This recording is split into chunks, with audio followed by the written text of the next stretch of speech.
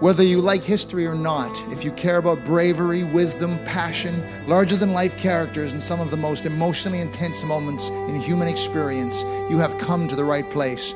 Daniele Bolelli is a university history professor, writer, and martial artist, and he shall be your guide in a journey to the place where history and epic collide.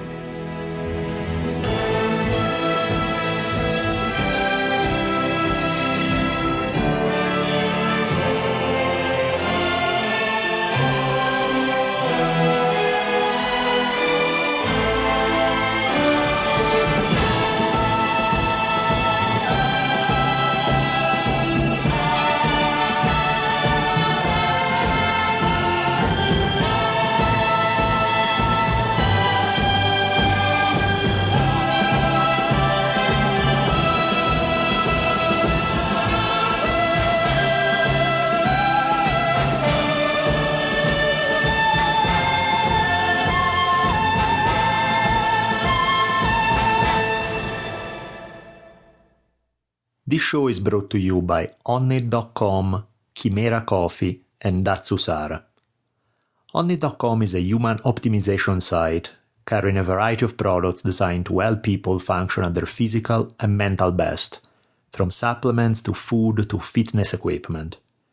Check out Onnit products and receive a 10% discount when you order at www.onnit.com/history. If you ever drink coffee, please consider giving Chimera Coffee a try. They make some of the best coffee out there and they support the podcast. So please try them out by using the code HISTORY at KIMERAKOFFEE.com for a 10% discount. And if you are considering buying a travel bag, a backpack, or a computer bag, please check out the amazing hemp gear that Datsusara has to offer. Go to www.dsgear.com and use the code Daniele, that's my name, DANIELE, at checkout for a discount. If you didn't catch any of the above websites, the links are in the episode notes at the History on Fire podcast website. At the end of this episode, I'm going to discuss a couple of things regarding future plans for upcoming episodes, other ways to support the show and make sure it stays viable. But now, without further ado, let's go set history on fire. This tale makes me think of George R.R. Martin, the creator of the A Song of Ice and Fire saga, which was later adapted by HBO into the show Game of Thrones. I imagine George R.R. Martin's babysitter telling him this tale when he was little as a bedtime story. If this were true, it would certainly go a long way to explain Martin's passion for killing just about all the characters he creates. Everyone involved in the story we'll play today, in fact, meets a very violent end. Either having an unpleasant date with the pointy end of a sword, or having their heads removed from the rest of their bodies. These, by the way, are the lucky ones. The unlucky ones get nailed to crosses. The story I'm talking about is the tale of the third and biggest of the servile wars in ancient Rome, Spartacus' rebellion. There are less than 4,000 words in ancient primary sources about Spartacus. The surviving accounts we have are by Plutarch, Appian, and Florus, and they're mostly based on the material written by Sallust and Livy, of which very little remains. In some way, this paucity of information, this lack of details, is actually a very good thing for all the filmmakers, screenwriters, novelists, everybody who has seized the Spartacus archetype and ran with it.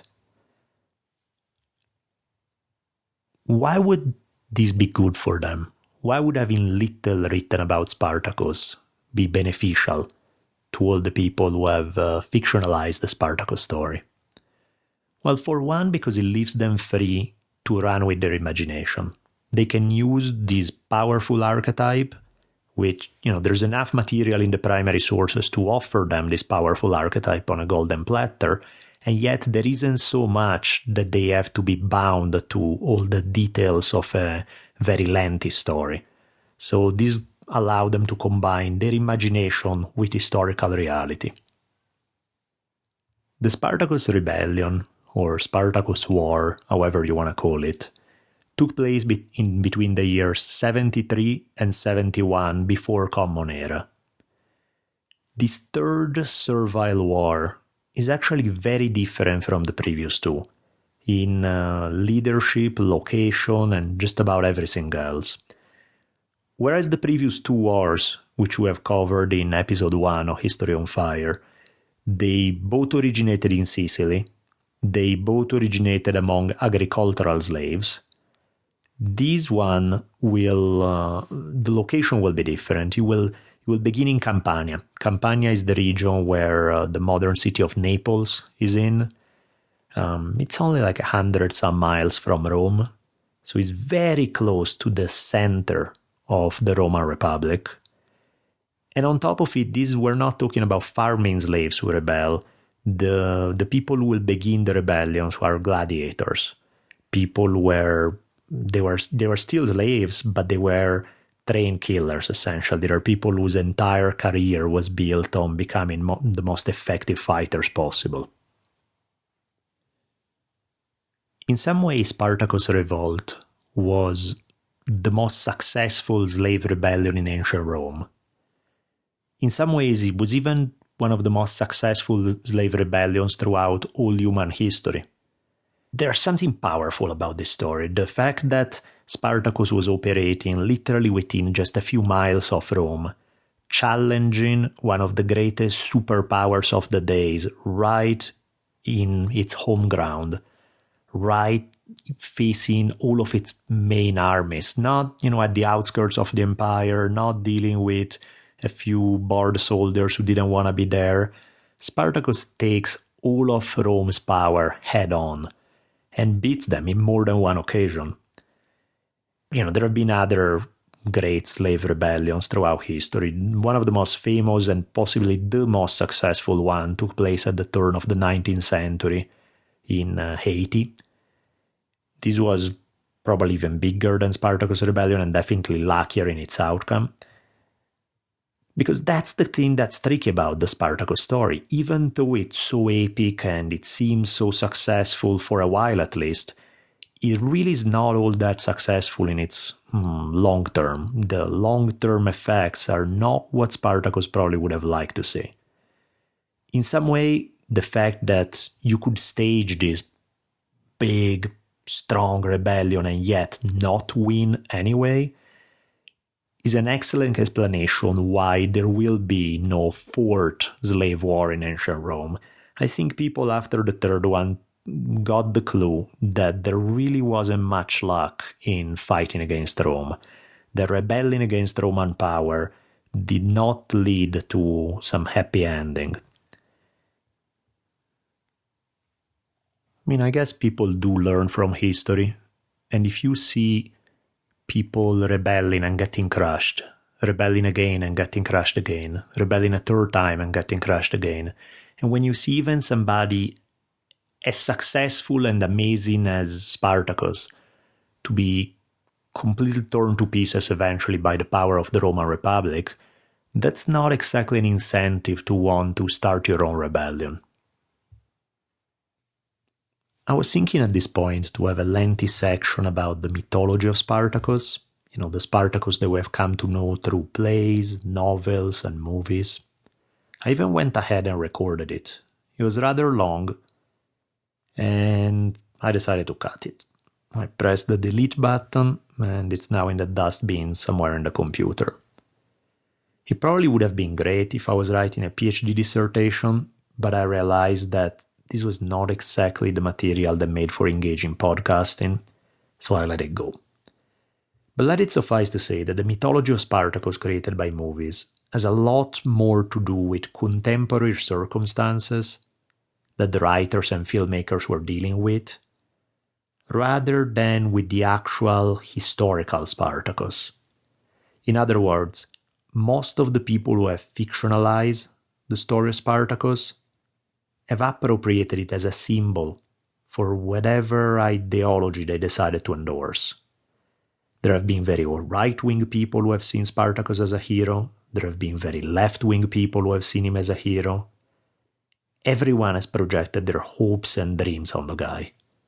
The fact that Spartacus could be simultaneously the hero of Ronald Reagan and Karl Marx says a lot about the power of archetypes to be manipulated in any which way one desires. In any case, enough said about that. Let's get down to the business of figuring out who the historical Spartacus actually was. Here is some of the info that we do have about Spartacus. All the sources that we have are written from an upper-class Roman viewpoint, so none of them are particularly friendly to him. None of them are even neutral for that matter. Mostly they tend to be fairly hostile to him. But despite this bias in the primary source, one thing that we do know about him is that he was from a region of the world known as Thrace. Thrace straddled the border between modern-day Greece and Bulgaria. The Thracians were pastoral nomadic people, renowned for their skills in horse riding, drinking, hunting, and fighting. And the Romans decided to put the Thracians' talents to work and hire them for their auxiliary cavalry. Here is where we have very thin information about what happens. We get the basics, but they are told extremely quickly by Appian. Appian tells us that Spartacus was among those Thracians who were recruited by the Romans. He fought for the Romans. He eventually deserted, was captured, and was sold as a slave. Now, this is quite a bit of information, and it's useful, but it also leaves many questions unanswered. Why did he desert in the first place? How was he captured? Many parts of the stories are left in the dark. As far as speculation goes, we do know that in the year 76 before Common Era, the Romans went to war against the Thracian tribe. So it's entirely possible that Spartacus decided to desert when the Romans asked him to fight against fellow Thracians. It's perfectly reasonable to assume that, but then again, we have nothing to back it up and prove it for sure. It's a good theory, but nothing more than that. Some of the sources tell the Spartacus was, the word they use is latro, which basically means bandit, outlaw. The literal translation is thief. But at the same time, what makes this is confusing is that the same word was also used for insurgents, for rebels, for people who had a political bone to pick with Rome. We simply don't know. Could it be he just deserted to turn to banditry? Possible. Could it be he deserted to fight against the Roman invasion? Also possible. Hard to tell. We know he was eventually captured, along with his wife, and they were sent to Rome to be sold as slaves. The story they tell about his time in Rome is that when they first arrived there, at one point Spartacus was sleeping, and people around him saw a very large snake wrapped around his neck. Other than giving everyone a big fright, the snake didn't really harm Spartacus or anyone else, and eventually left. Spartacus' wife was a prophetess. She was a devotee of the god Dionysus. She saw this as a sign of some powerful destiny, something larger than life that awaited Spartacus. This is where the primary sources fail us. They tell us she said this was a sign that Spartacus would eventually meet a fill-in-the-blanks ending. Some people believe something amazing in a positive way would happen. Others state she predicted a tragic destiny ahead of him. Again, no one knows for sure. Would be nice to know, but we don't. What we do know about him is that he was freakishly strong. In the words of the historian Plutarch, he not only possessed great spirit and bodily strength, but he was more intelligent and nobler than his fate, and he was more Greek than his Thracian background would indicate. By the way, I find it hilarious how Plutarch can't help but to throw some racist remarks in his report. In his beliefs, a Greek was someone who was civilized, someone who was worthy of respect, whereas a Thracian, that's a Thracian, freaking barbarians. That's the way Plutarch viewed it. So, because of what Spartacus will eventually achieve will force even his enemies to acknowledge his greatness and that he pulled off something amazing, Plutarch's way of rationalizing it is, something so amazing doesn't quite fit a Thracian. It's more like a Greek than a Thracian, because you know how the Thracians are. Another historian, Sallust, similarly praises Spartacus for his strong spirit. In Sallust's words, Spartacus was a man of immense bodily strength and spirit. All this emphasis in the primary sources regarding Spartacus' physical strength suggests something that it tells us something about what's about to happen to Spartacus. It doesn't take a genius to figure out to what use the Romans would put a man of his strength and fighting experience. If you are going to the slave market to buy a learned tutor for your son's education, you wouldn't look at Spartacus twice. A nice, nerdy Greek intellectual would do, but a Thracian more comfortable splitting skulls than reading books probably would not be your top choice for the job. Ditto if you were in the market for some poor bastard to work your fields. Spartacus wouldn't do.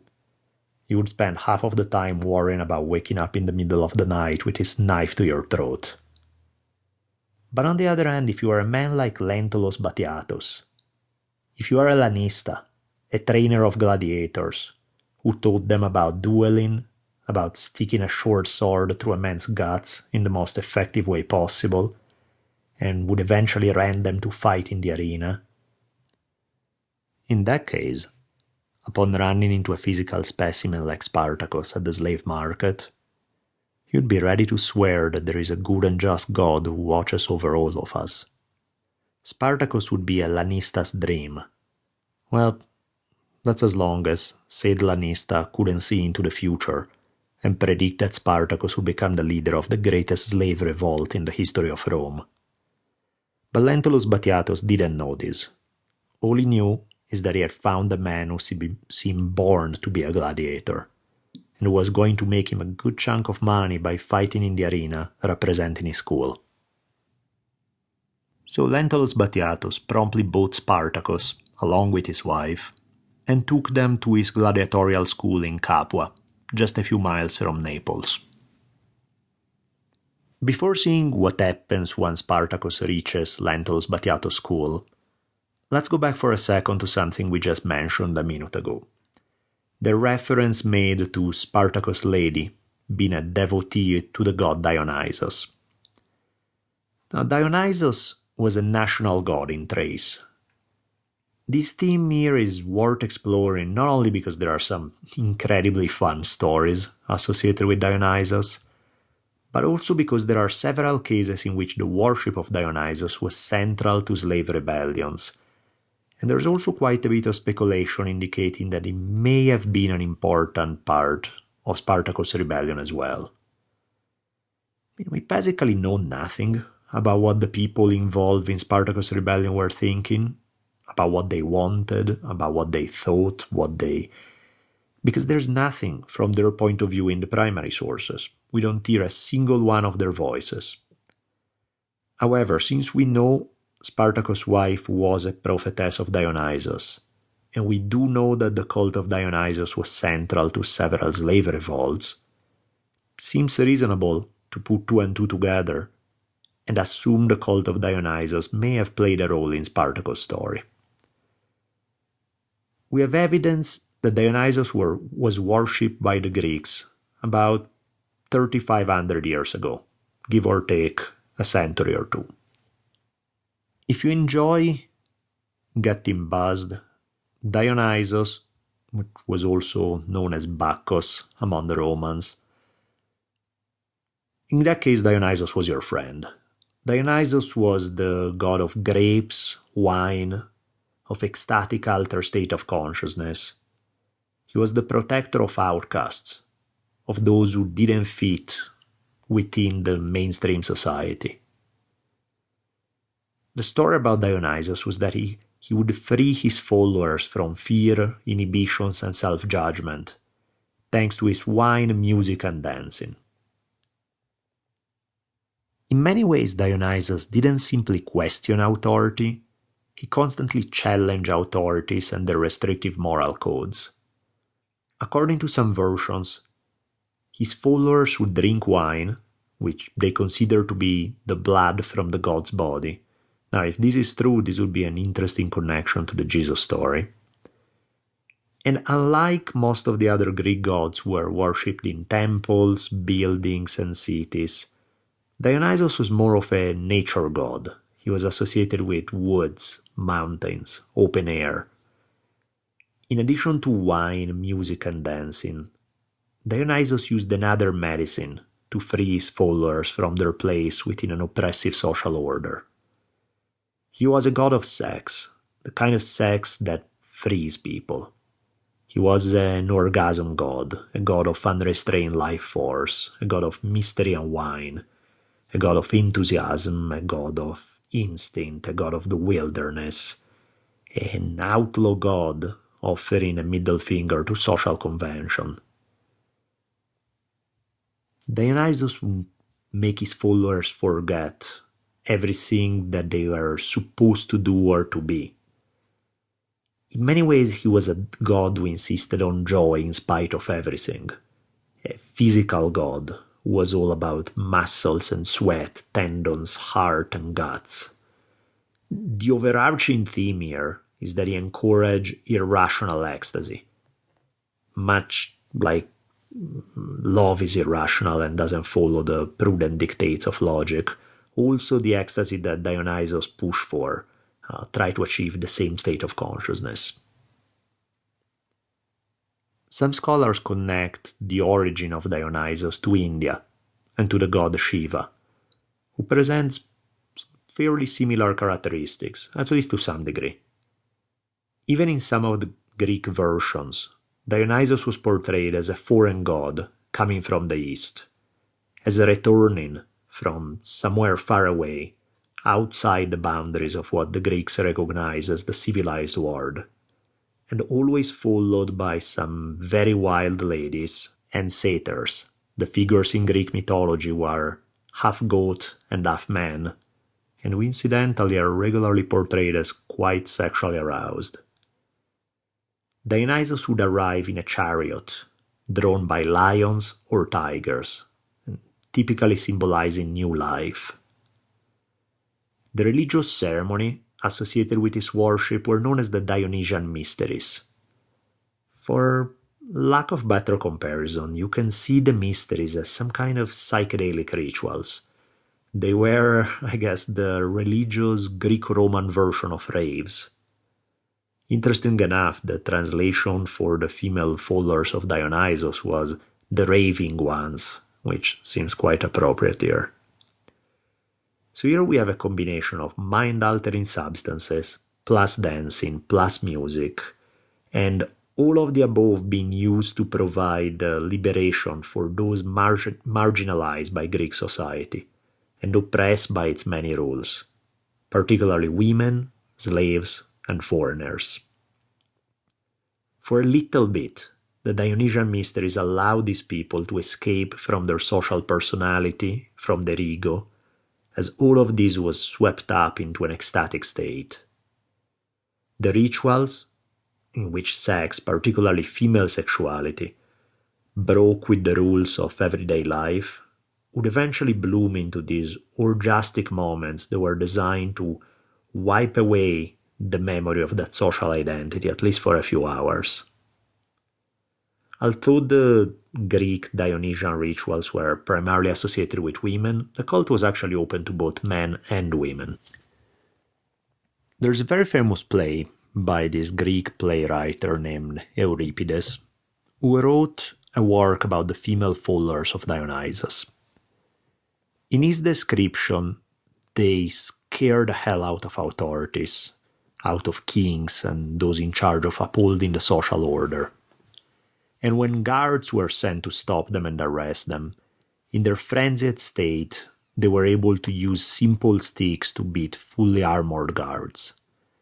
They seemed to have supernatural powers, they displayed superhuman strength, they couldn't be hurt by weapons, and performed other seemingly magical skills.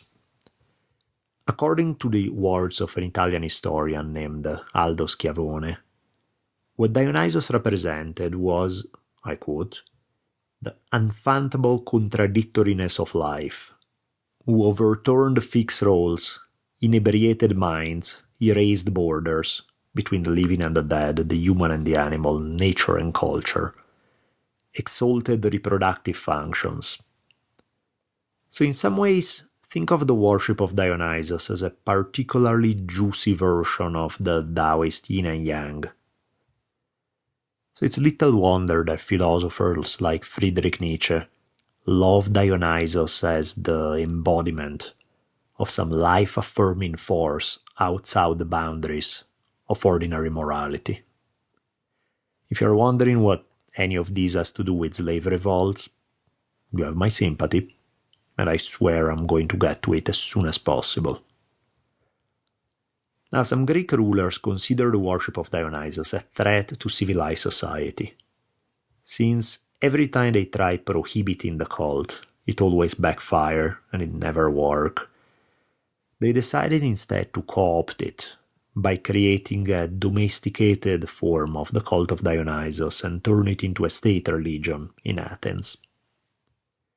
By the time the cult of Dionysus reached the Roman world, and of course it reached the Roman world since Roman culture pretty much stole everything that was there to steal from Greece, the same dynamics that had taken place in Greece took place in Rome as well. So Roman authorities will become equally alarmed when they'll realize the potentially revolutionary qualities of the worship of Dionysus. In some way, the cult could be seen as a counter-cultural movement freaking out the establishment, both in the use of mind-altering substance and unconventional sexuality. It's really not that difficult to see the Roman cult of Dionysus as having parallels to what happens in the United States in the 1960s. The wildness, drug use, uninhibited sexuality, all those ingredients seem eerily familiar. Now, this whole story, at least as far as Rome is concerned, this whole story reached a boiling point around the year 186 before Common Era. The Roman historian Livy tells us that Roman upper classes were scared by the growing popularity of Dionysus. The cult broke rigid Roman social barriers between men and women, between free and slaves. This idea that they would all be equal in front of Dionysus, as they were all equally swept up in this ecstatic state, was something that Roman society, with its heavy hierarchy, with this profound separation between men and women, upper and lower classes, it's something that they found deeply troubling. Now, here is where the story got juicy. In the area of modern-day Tuscany, the worship of Dionysus was catching on. In the words of the Roman historian Livy, I quote, "When wine had inflamed their desire, and it was night, and the mixing of males and females, and of persons of tender youth with older persons, extinguished all vestiges of shame, every kind of lewd behavior began to be practiced. The illegal sexual liaisons of free men and free women were not the only type of crimes that were being committed." Livy goes on to say that murders and other crimes took place in this context, thanks to the howling, the clashing of drums and cymbals, random moanings, and other sound that concealed the sounds of the more serious criminal activity going on. As Livy says, nobody who cried out could be heard among the sexual orgies and the slaughter. Now, most historians think that Livy was running very wild with his imagination. It's kind of hard to separate in his account the slander from the reality. What we do know is that the cult eventually moved to Rome, and someone promptly informed the consuls of the year that this was happening, and the consuls quickly organized to squash the cult of Dionysus. The cult was banned by senatorial decree in 186 BCE. About 7,000 people were arrested, and most were immediately executed by the Roman state. I mean, think about it. Almost 7,000 people being executed over being part of a religious movement, essentially. That's some heavy stuff right there. Now, whether some of the more serious criminal charges were true or not is unknown. Scholarly opinion tends to side with the idea that while there may have been cases when the charges were true, for the most part these were probably made up, and they were designed to squash a religious movement that was perceived to be challenging traditional Roman values. And in some ways, more than that, they were challenging the very philosophical foundation of Roman society. The Roman Senate sought to ban Dionysian rituals throughout all of the territories that they controlled. And they tried everything in their power to restrict these any kind of gatherings to relatively few people. Well, the only result they achieved was pushing the cult underground. I mean, we know from modern experience how well prohibition works, right? Anytime you outlaw something people want, does that ever work? I mean, if there's demand, supply will always be there.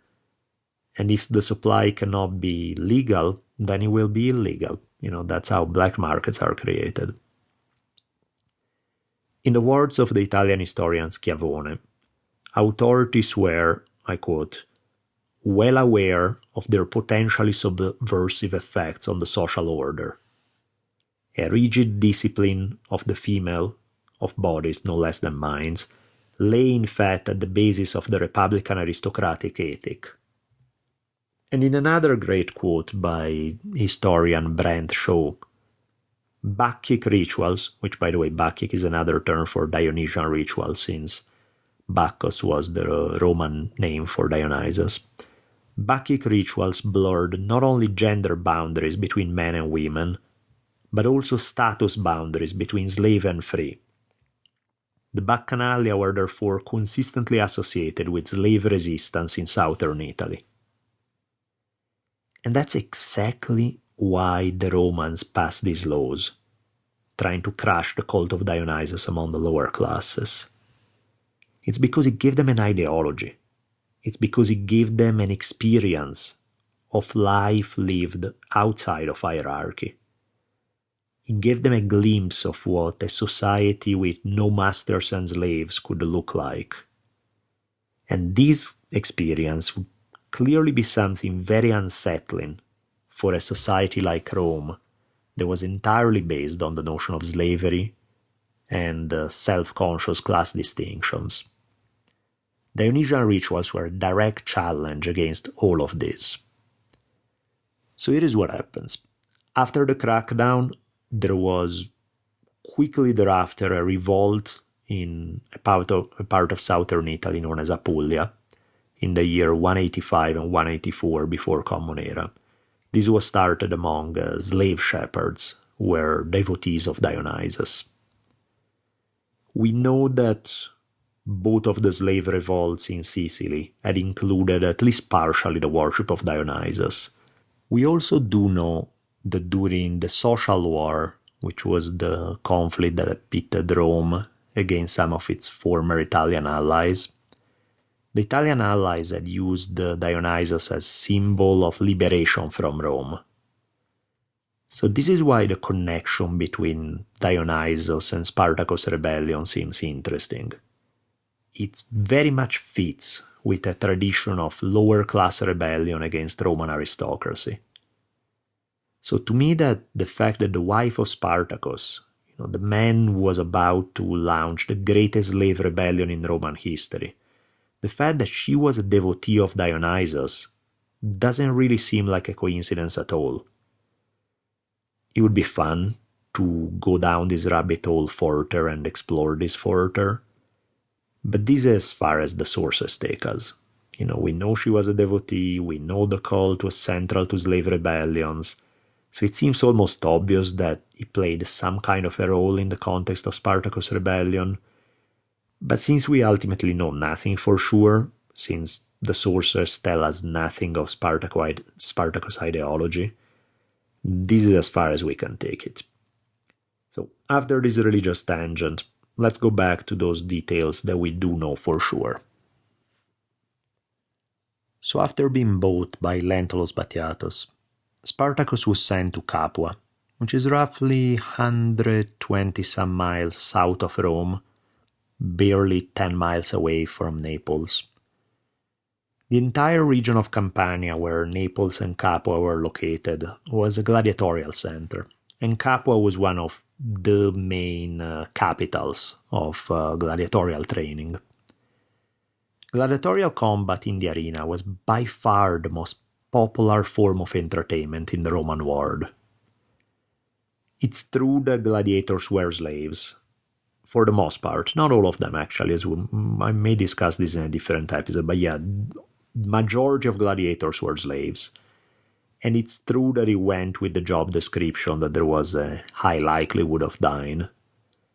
But the part that they usually leave out in the movies is that there was also a high likelihood of making serious cash, of gaining a crazy level of celebrity, and enjoying some of the perks that went with it. Both men and women, for example, were said to lust after gladiators, the way today you would have groupies following rock stars. As paradoxical as this may sound, despite the fact that they were slaves, gladiators were actually the rock stars of their day. And when you consider that unless you were extremely rich, most lower-class people in the Roman world had fairly miserable, short lives, then the chance of being killed with a sword in the arena begins to look not so bad compared to most of the other lives you could have as a lower-class person. At least you could taste glory and fun beyond the wildest imagination of most Roman citizens before getting your head chopped off. Now, in addition to combat in the arena, gladiators were also used as enforcers, as bodyguards, as hitmen. Some owners of gladiators would either use them in this capacity or they would rent them out for somebody else to use them in this fashion. There are actually quite a few cases in Roman history of entire gangs made of gladiators who were rented out to one politician or another to either defend them or engage in political violence on their behalf. As I mentioned earlier, the name of the man who owned the school where Spartacus was sent was Lentulus Batiatus. In this school, Spartacus would meet guys from Thrace, there were Gauls, there were Germans.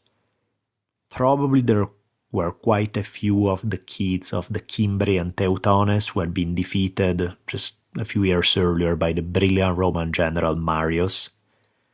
Incidentally, there's an amazing episode of Hardcore History about this very topic. Check out Dan Carlin's series on the fall of the Roman Republic. It's amazing. Every time I listen to it, I'm blown away by how good that is. So there were probably also quite a few Italians there. Likely there were people from North Africa. Basically just about anywhere Romans had conquered, there would be people these people would end up as slaves, and they would end up in some cases as gladiators if they look strong enough or hardy enough. So probably Spartacus ran into this multi-ethnic group of gladiators at this school. What we know is that some of these guys were planning an escape. Now, what we don't know is why these guys, when there really were no rebellions in so many other gladiatorial schools that existed throughout the Republic, was there something that triggered this particular reaction? No one knows. But we know that their plan was discovered, and 72 of them decided to act quickly before the inevitable crackdown against this attempted rebellion would come against them. So what they did was they stormed the kitchen, and they grabbed kitchen knives, cooking skewers, and whatever other implements could be used as a weapon in order to try to make their escape. Why these? I mean, these guys were gladiators. They had access to weapons, so why do they have to turn to kitchen knives and stuff like this? Well, the owners of gladiatorial schools were not stupid. So the second training was over, they would only hand out a few weapons at a time, have a few people train with actual weapons. Most of the time you would train with practice weapons that had dull edges, the points were not as sharp in the swords, things like that. And the real weapons were most of the time safely locked away. So not having access to any real weapon, the gladiators have to improvise and grab what they can out of the kitchen. With these utensils, they are able to make their break out of the school. The guards at the school were either beaten down by the gladiators' superior fighting skills, or perhaps decided they weren't getting paid enough to stay and face some angry gladiators bent on freedom. So bottom lines, the gladiators escaped. And it's likely that Spartacus' wife escaped with him from Batiato's school, but this is where primary sources stop telling us anything about her. Right? The last reference comes here, then this is it. We don't know anything more about her. Once they got outside of the walls of the school, luck smiled on them really fast. They quickly ran into some wagons. They were loaded with weapons for a different gladiatorial school. So Spartacus and his men promptly seized these wagons, took the weapons, and they finally had something real in their hands, something that could be used with better results than a simple kitchen knife. This incidentally was happening in the spring of the year 73 before Common Era. Now, in another thank you moment, the town of Capua decided to raise quickly a militia and to send this militia to try to stop the gladiators from taking flight. The militia ran into Spartacus and his men, who promptly defeated the militia rather handily, and said, "Thank you guys for bringing us these much better weapons." And so they took the weapons of the militia from them. It's like they had a chance to upgrade at every turn. From kitchen utensils to gladiatorial weapons, from gladiatorial weapons to actual real soldiers' weapons. Now the whole business was beginning to get serious. Now they had acquired the tools to really do a proper revolt. Now, in addition to Spartacus, there were two other main leaders, one named Crixus and one named Onomeus. We don't really know what the hierarchy or the deal was among them, like if each one of them commanded a certain number of men, if one of them had a higher position than others. Sources simply don't tell us.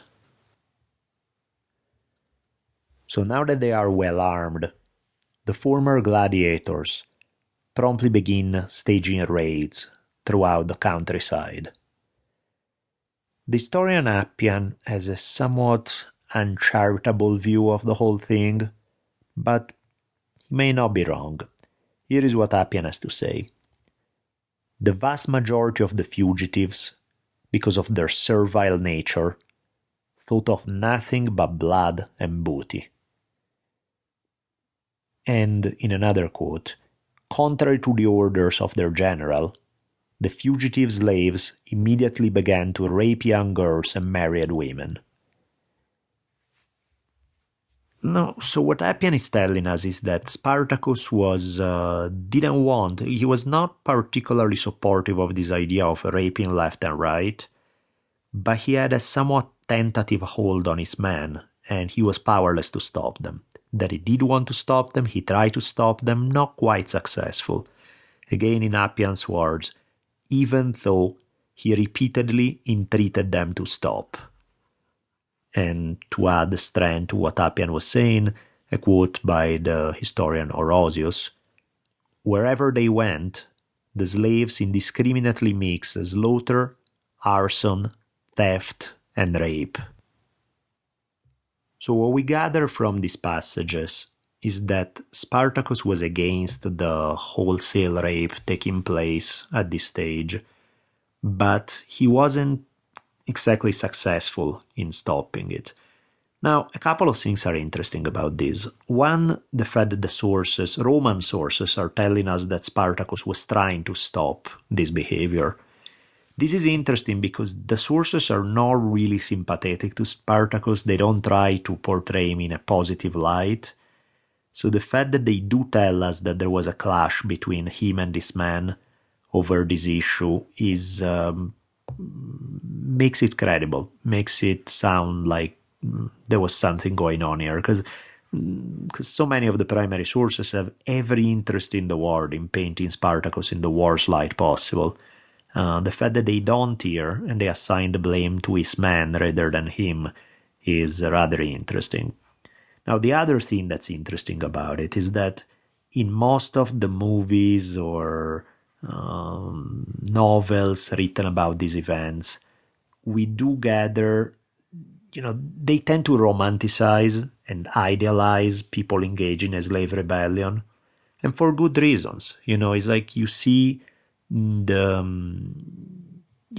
like the underdogs. We like to sympathize with the underdogs. We like to think of these poor oppressed slaves who finally free themselves, and they are these heroic, noble figures.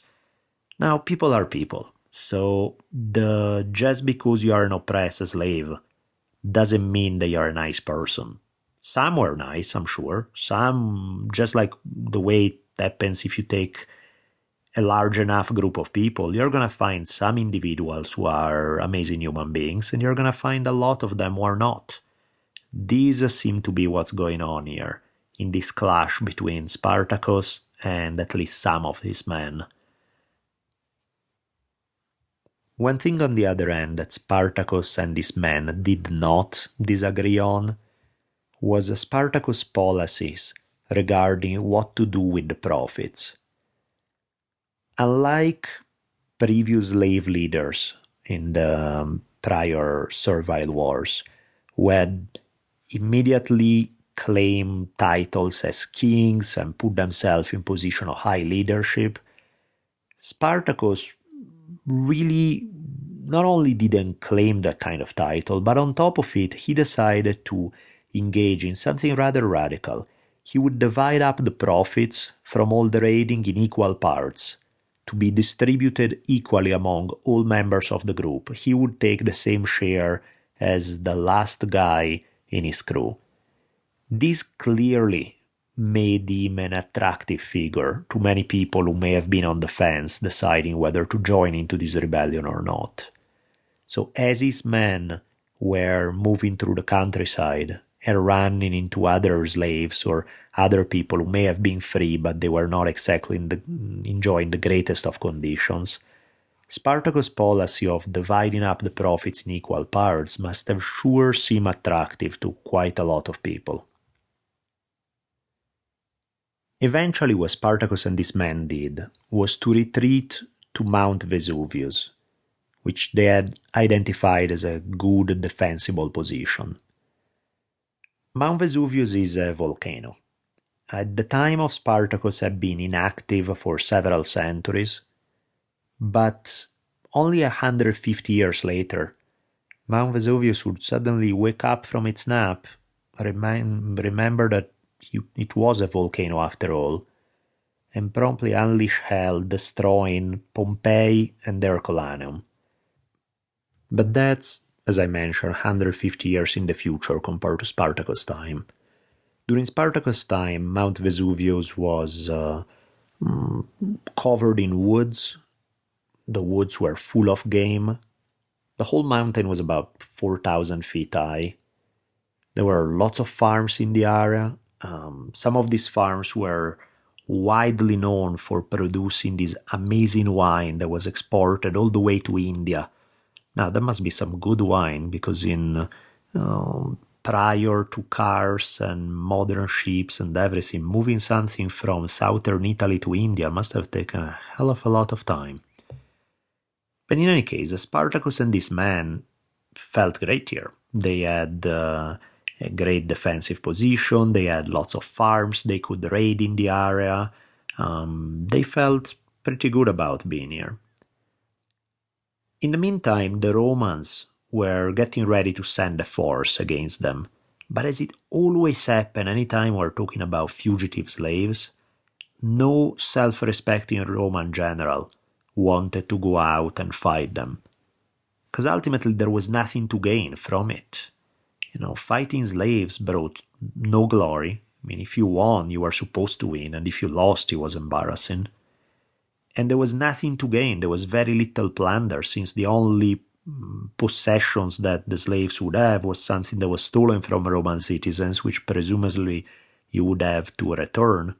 So there really was nothing to gain in fighting slaves, which is why usually every single time there's a slave rebellion, Romans tend to be real slow in getting organized and sending their best men forward. So the first guy they send clearly is not one of their best men. He's high up in the hierarchy. He's a praetor, which is there were 8 praetors for each year. And being a praetor was just one step down from being consuls, which was the highest possible office. So this one praetor by the name of Gaius Claudius Glaber was sent from Rome with about 3,000 men raised through a militia.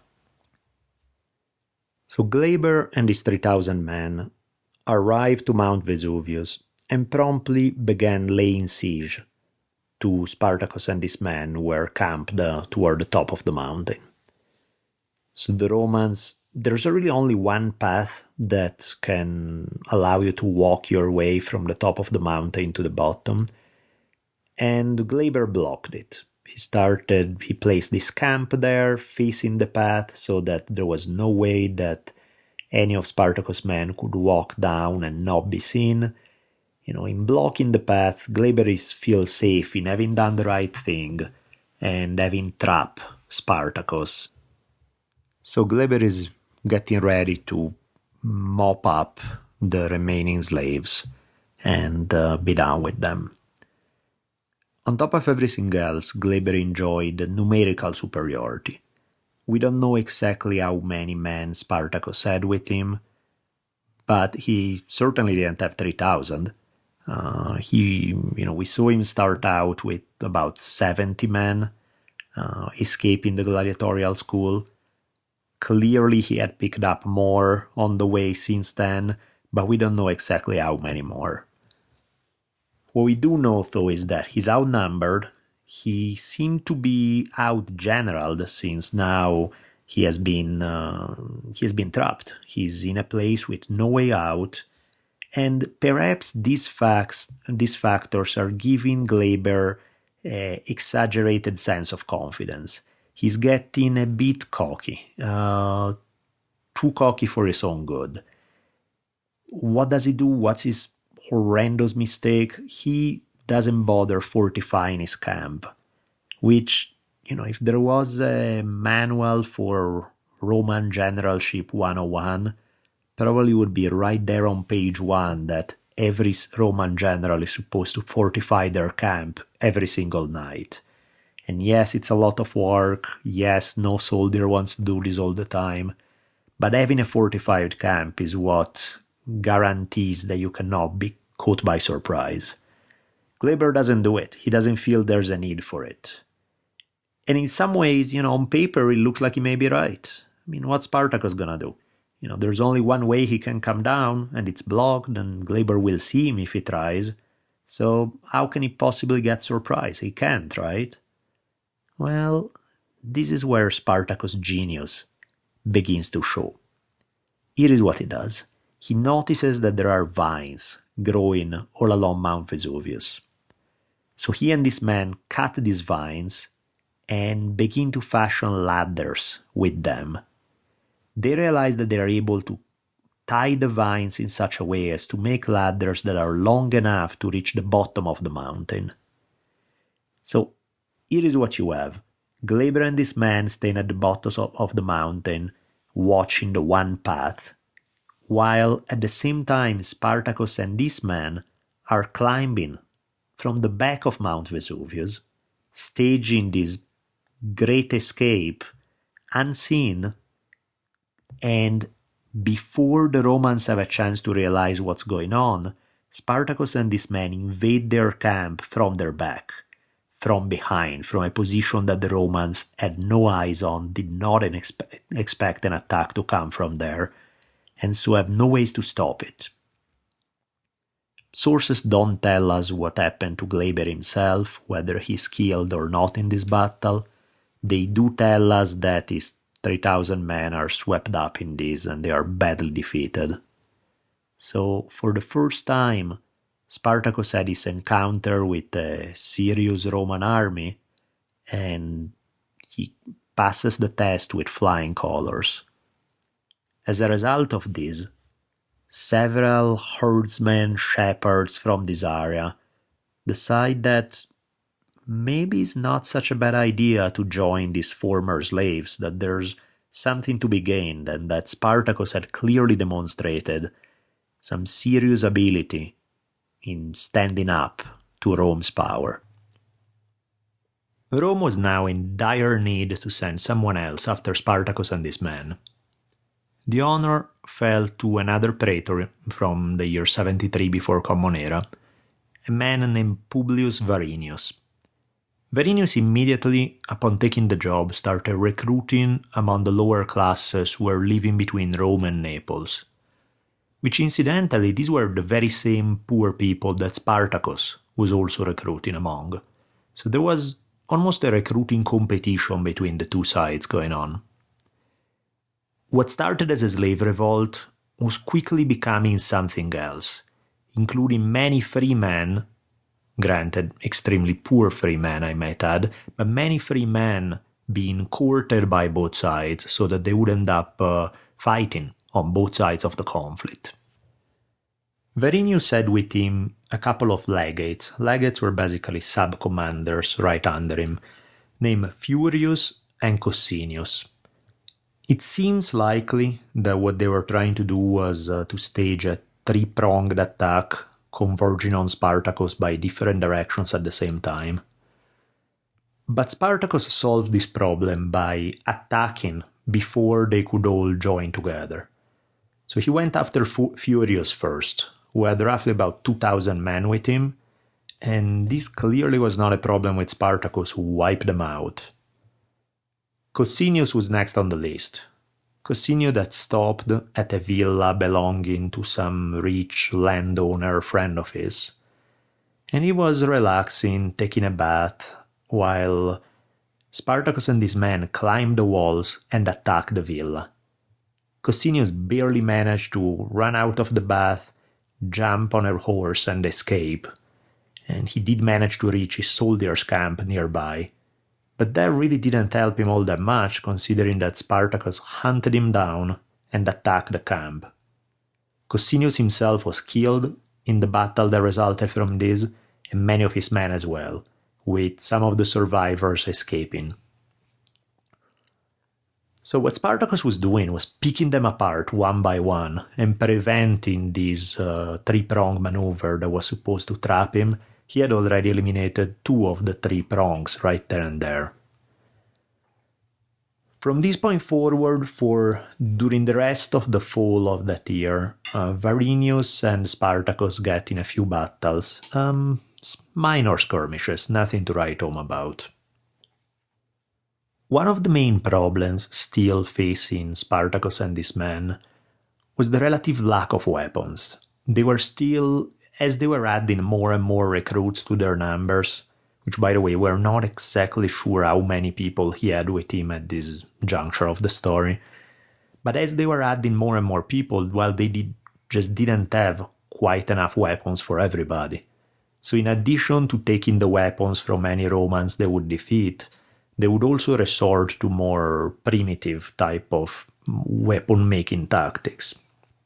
For example, they would grab sharp wooden stakes, they would harden them with fire so that they could use them as spears.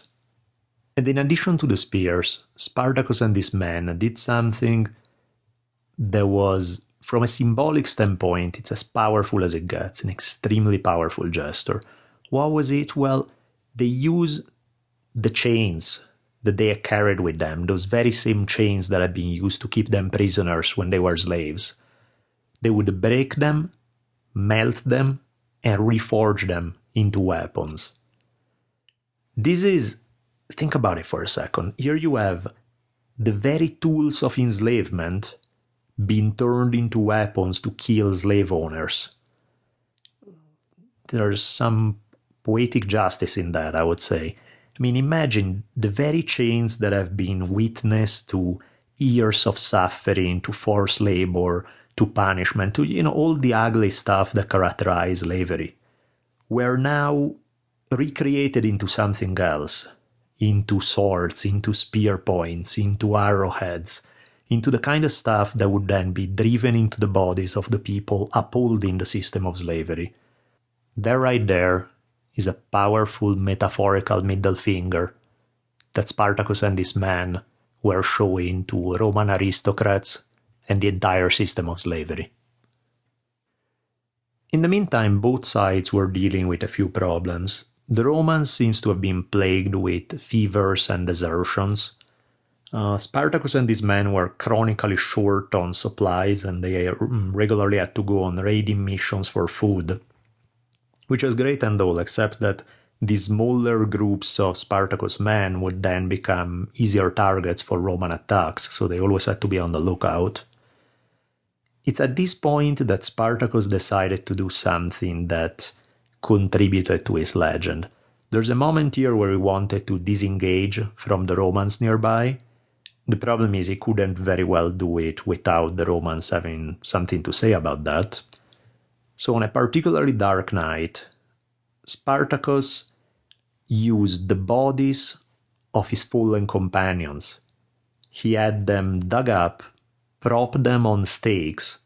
They were then planted into the ground, either right in front of the gate of his camps or nearby the fires, lit some big fires to make like their camp was heavily guarded, while he and his men were actually fleeing the camp under the cover of darkness. So the Romans looking on would see these big fires, would see bodies, what they thought were warm bodies. Actually, they weren't warm at all, they were just bodies propped up there, so it looked like there were guards watching the camp, it looked like everything was fine. But by the time morning came up, Varinius realized something was off. He noticed that there was no noise coming from Spartacus' camp, and that was highly unusual. So he sent his cavalry to check up on what's going on, and at this point he realized he had been played. Spartacus had managed to evacuate all of his men from the camp right under the Roman nose without them realizing what was going on. So that's, guerrilla warfare 101 right there, played in the most masterful way. It's right around this time that the primary sources stop mentioning Oenomaus. So some historians believe he may have been killed in one of these early battles, or maybe he left with a few companions. In either case, he sort of disappears from the history. And the two main leaders remaining are Crixus and Spartacus. It's at this time also that Varinius and Spartacus' forces finally clashed in one big battle. And this turned out to be another disaster for the Romans. Varinius managed to escape, but his men were destroyed. The triumph was so complete for Spartacus' men that they were able to capture just about everything that Varinius' army had taken with them. In addition to all the useful stuff, the weapons and the food and everything else, they also took the bundles of rods and axes, what the Romans referred to as the fasces, which were the symbols of command. Incidentally, this is where the term fascism comes from the fasces, the axes and rods that the men forming the bodyguard of the praetor and the consuls would carry as a symbols of Roman power. In any case, these very symbols that were cherished by the Romans fell into the hands of Spartacus' men. In addition, they even managed to take Varinius' horse as well. Just to tell you that really the only thing that Varinius managed to escape with was his life. His honor was long gone, and so was his army. After this big victory, rebel forces grew dramatically in numbers. More and more people joined Spartacus and his budding army. The lowest estimate for how many followers Spartacus had say that he may have had about 40,000. The highest estimates go as far up as 70,000. Now, that's an insanely high number that Spartacus had with him by the spring of 72 before Common Era. Remember, he only started out with about 70 gladiators, and now there were somewhere between 40,000 and 70,000 people with him. This is more than Hannibal, the great Carthaginian general, had with him when he crossed the Alps and wreaked havoc in Italy. This is similar to the numbers that Caesar had with him in his army when he conquered all of Gaul. Now, it's useful to remember that when speaking of followers of Spartacus, I think Twitter has co-opted the word, so anytime we speak of followers, Twitter comes to mind right away. Maybe I just spend too much time on social media, maybe it's just me, but that's how my brain works. It would be quite a respectable number to have between 40,000 and 70,000 Twitter followers. But these are not the kind of followers we're talking about. These were people who would literally live and die with you. This was a community on the move of at least 40,000 and perhaps more people living together for over 2 years, migrating up and down Italy, the shadow of Rome trailing them at every step. But I try to imagine the whole collection of emotions, the mix of fear, exhilaration, excitement that must have experienced by these people. Almost certainly babies were born during this time, people fell in love, friendships were formed and broken. And all of these events would be punctuated by those other events, the ones that history actually does remember, namely the battles against Rome's legions. But beside the battles, the entire range of human emotional experience was taking place among Spartacus guys. A lot of deep, powerful moments that are easily lost when one simply say, Spartacus had 40,000 followers going against Rome. This makes me think of the ending to one of the most quoted monologues in film history. I'm talking about the monologue delivered by the character played by Rutger Hauer in the movie Blade Runner. There's an extremely famous line that runs something like this. It says, all those moments will be lost in time, like tears in rain. And this seemed to be quite an apt commentary about history itself. The overwhelming majority of human experience is completely lost to history. What history manages to capture is barely the tip of the iceberg. It may remember who were the political leaders at a given point or what major war took place, but it often misses the mark when it comes to things that are perhaps more interesting and valuable than politics and wars, things that are closer to the heart of what it means to be human. Who knows what amazing, horrible, inspiring, heartbreaking things took place during those 2 years among Spartacus people. But enough with my musings about things that are lost forever, whether I like it or not. And let's go see what happened to Spartacus community after they spent fall and winter training and arming new recruits. It's at this point that they began raiding in the south again, right around Campania, where the whole thing started. They attacked the town of Nola, which is where many of Sulla's friends — Sulla was the great aristocratic dictator of the previous generation in Roman history — Nola was the place where many of Sulla's friends had their villas. Now, the way they gained their villas had been through the process of the civil wars, through taking lands from poorer people. So, likely Spartacus and this man had a field day pillaging their villas now. When the rebels would arrive in a given area, most of the local slaves there would use the occasion to turn on their masters, as they remember all too well the pain and suffering they had endured under them. The whole system of slavery was kept in check thanks to violence and control. And now that violence and control were gone, since slave owners no longer had a monopoly over them — actually the opposite was true, since now it was Spartacus' men who held the monopoly over violence and control — now the tables were flipped, and slaves had a chance to take their revenge. Spartacus, in the meantime, continued his practice of economic egalitarianism, dividing up plunder in equal parts, which was certainly an excellent recruiting tactic, attracting more and more people to his side. Another thing he did is he prohibited the merchants that would come visit his camp. He prohibited from bringing gold and silver. He was totally fine with the merchants showing up to sell useful commodities, but he was radically against anything that was just luxury items. Some people suggest that he may have influenced by Stoic philosophy in this regard. Stoic philosophy tended to argue about the corrupting influence of wealth. Some people think maybe he wasn't influenced by any philosophy at all, but just by his own experience.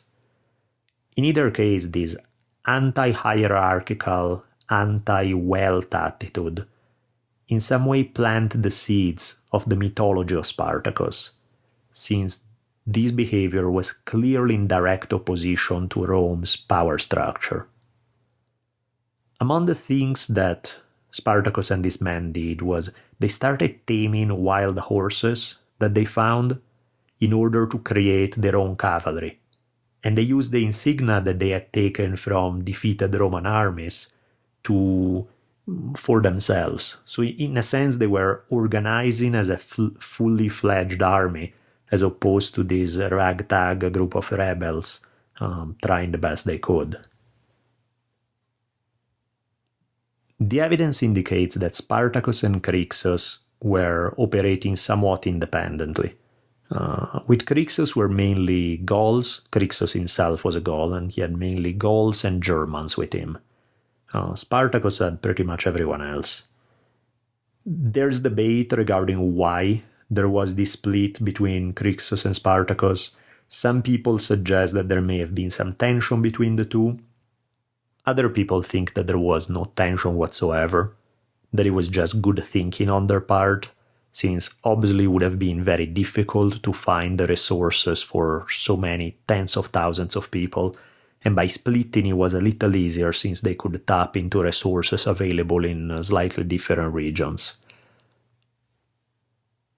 By this point, the Senate in Rome has fully realized that they have to take this threat very seriously.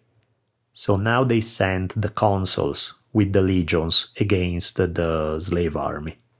This is the same thing that they would have done in any major war. Sending the consuls at the head of the legions was what Romans did anytime they took a war really seriously. The consuls in the year 72 were two guys with the usual long-winded Roman names. Specifically, we have Lucius Gellius Publicola and Gnaeus Cornelius Lentulus Clodianus.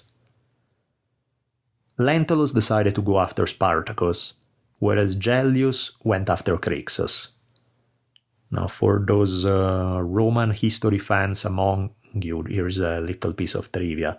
Among the soldiers fighting in this consular army was an extremely young Cato. Cato will play an enormously important role in the latter days of the Roman Republic, he was among the men fighting against Spartacus. In any case, enough with the trivia, back to business. One of Gellius' commanders, a certain Quintus Arrius, one of the top commanders under Gellius, rather, he tracked down Crixus at a place in modern-day Puglia, near the Garganos Mountains, and immediately attacked them in this very large battle in which Crixus himself was killed, along with 2/3 of his army. The remainder 1/3 escaped and rejoined with Spartacus. But this was an incredibly important moment because this was the first serious Roman victory in the war against Spartacus and his men. Well, in this case, it's not exactly Spartacus, it's against Crixus, but close enough. It's against the rebel slaves. Spartacus, however, kept going on. He kept moving north, and he attacked Lentulus at this time. He found him at a place that many historians believe is probably somewhere in the Apennine Mountains between Tuscany and Emilia. Some people say relatively close to modern-day Florence. And he quickly beat Lentulus and his army. And then he turned around and managed to find Gellius and beat him as well.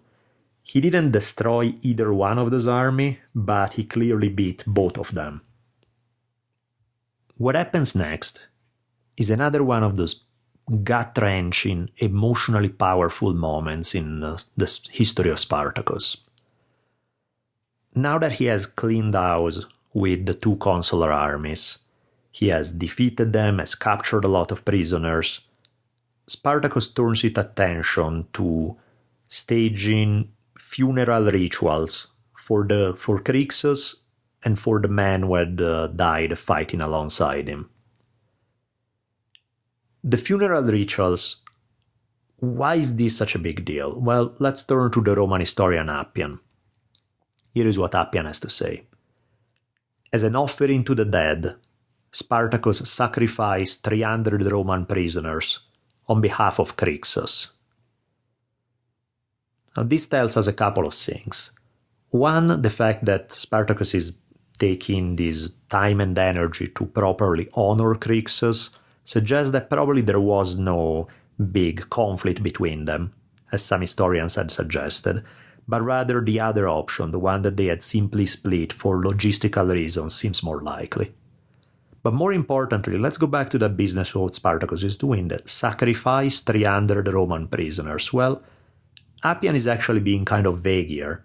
There's something more specific that Spartacus is doing. Yes, he's killing these guys, but how he's killing them means a lot in the context of this story.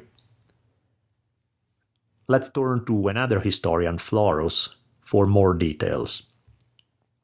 He celebrated the deaths of his generals who had died in battle with funerary rituals usually reserved for regular army commanders. He ordered prisoners of war that his armies had captured to fight one another around the funeral pyres. So what is that Spartacus is doing? He's forcing Roman prisoners to become gladiators and fight each other to the death in honor of the high-ranking men in the slave army who had died fighting. This is actually a very ancient Italian custom that has something to do with the very origin of gladiatorial fights. Back, the very earliest pieces of evidence that we have regarding the origins of gladiators indicate that during the funerals of extremely important people, a pair of gladiators was brought out, and they would be invited to fight each other to the death, which was kind of a form of human sacrifice, except that one of the guys would survive, only the other one would die. The idea being that the shedding of blood in front of the grave would be as an offering that went to feed the souls of the dead. Is a little bit of a vampiristic idea to some degree, but that's what many scholars believe was the origin of what later would become gladiatorial contest.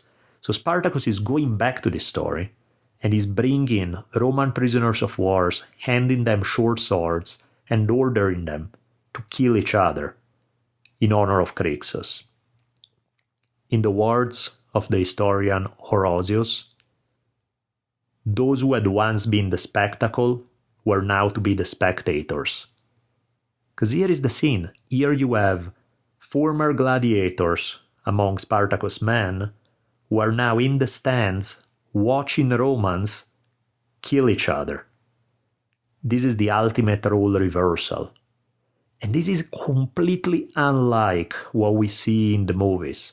In the 1960 version of Spartacus, which had won many Academy Awards, in the Kirk Douglas version, what we see there is there's an event that vaguely alludes to this.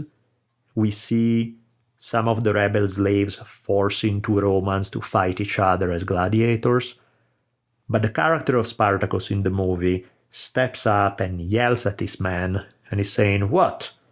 Are we becoming Romans? Have we learned nothing?" And implying that Spartacus was morally opposed to gladiatorial games, regardless of who was the gladiator. It wasn't just simply an issue of switching roles. He was against the principle of having grown men kill each other for the amusement of others. Well, this is where movie Spartacus and the real historical Spartacus could not be any more different from each other. From the sound of it, the real historical Spartacus would have slapped around movie Spartacus as a big wimp and clearly did not share his same moral proclivities.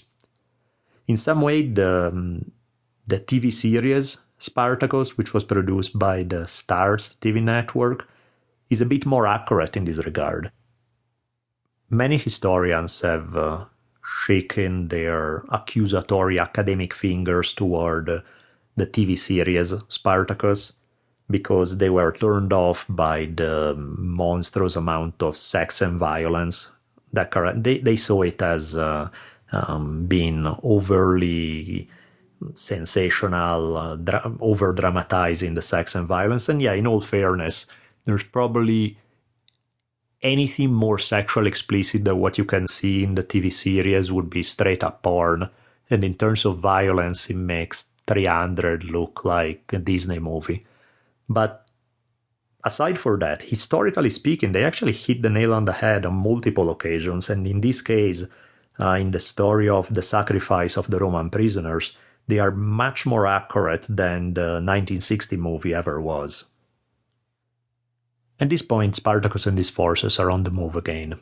They are heading toward northern Italy, reaching the area of modern-day Modena in the Emilia-Romagna region, in the plains created by the Po River.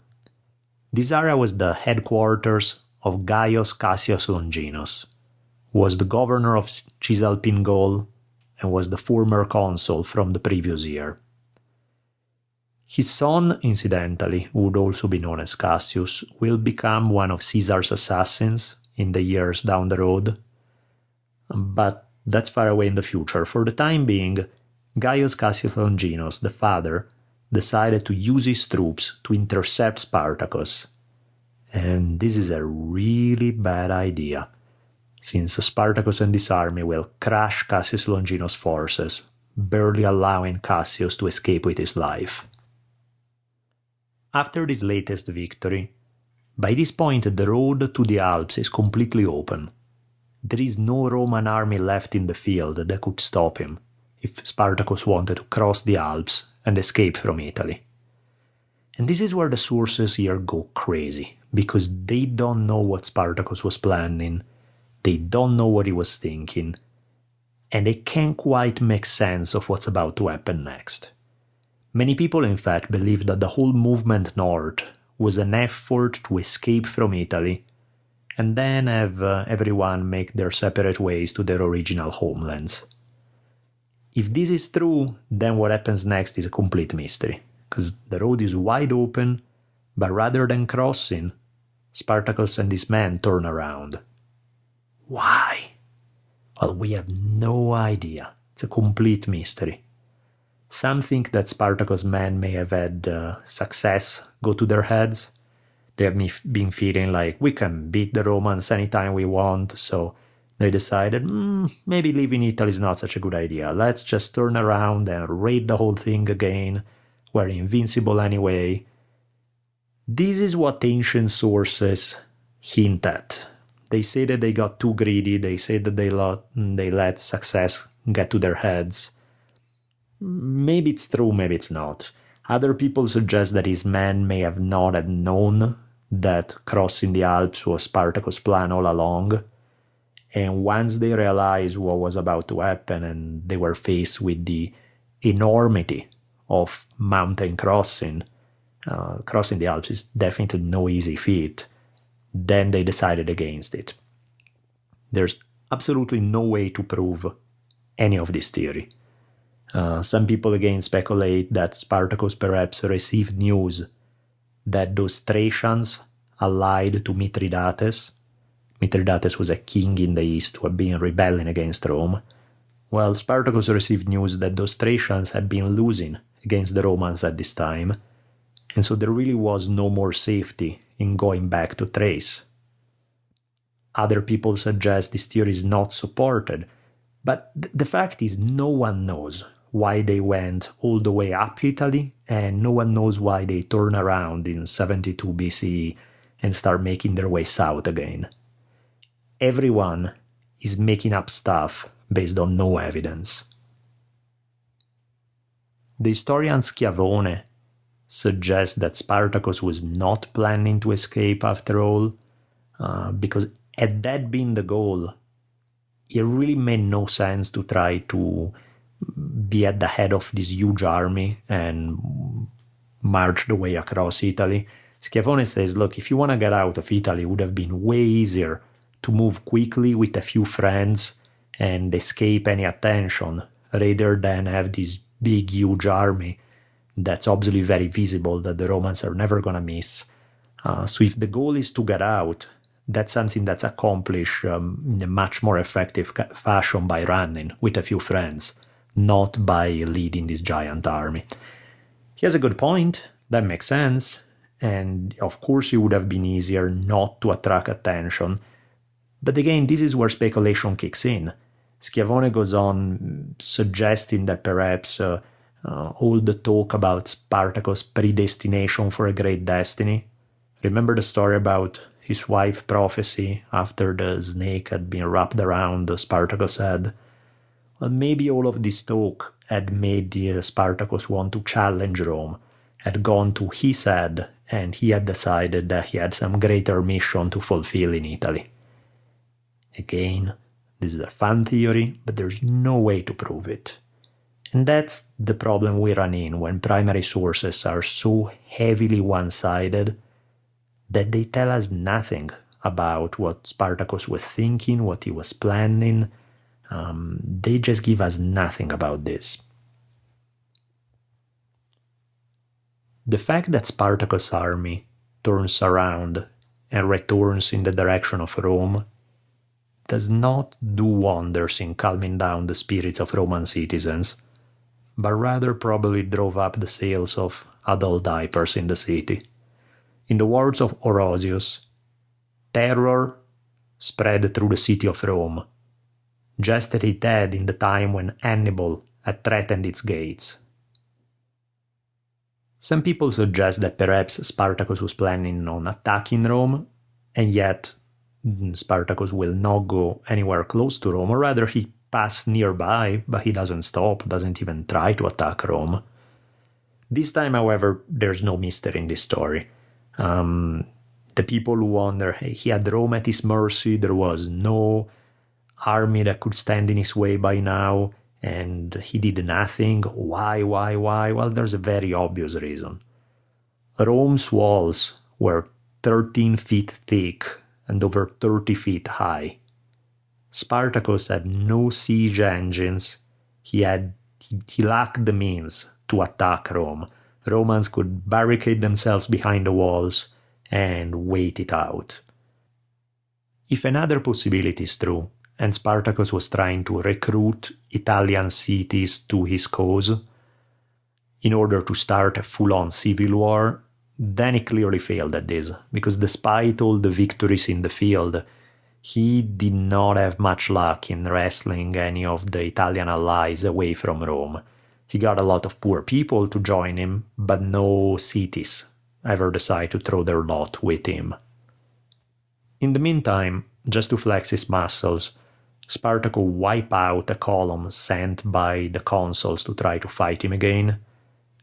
This seems to be a pattern by now, so a climate of fear pervades Rome, and justifiably so.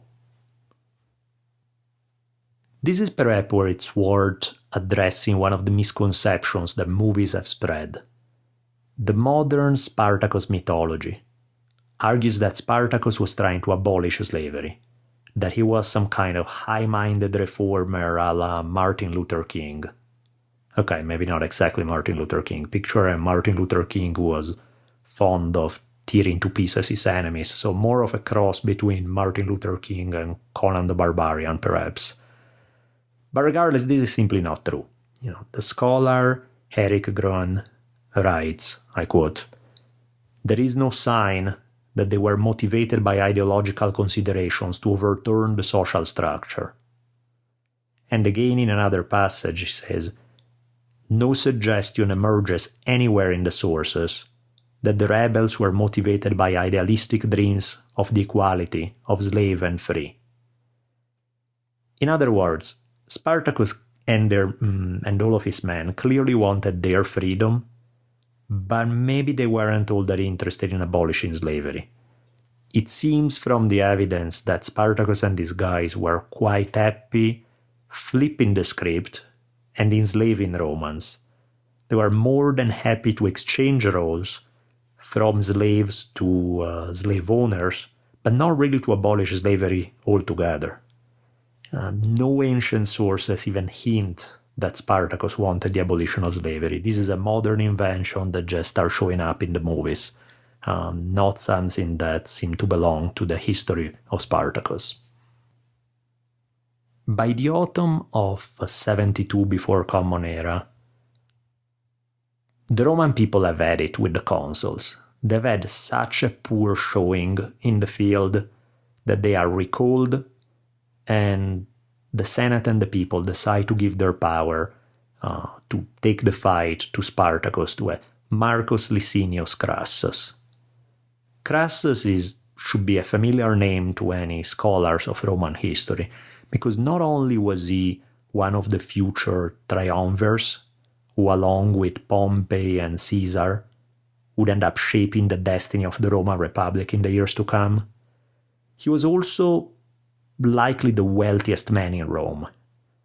He was a speculator. He came from money. He had money. His family was rich to begin with, and then he had made even more money through a whole variety of schemes. For example, one thing that Crassus used to do is he had his own personal fire brigade, slaves he had trained to put out fires. And what he would do is, anytime he heard that there was a fire in the city of Rome, he would send his fire brigade to stand right next to the building that was in flame.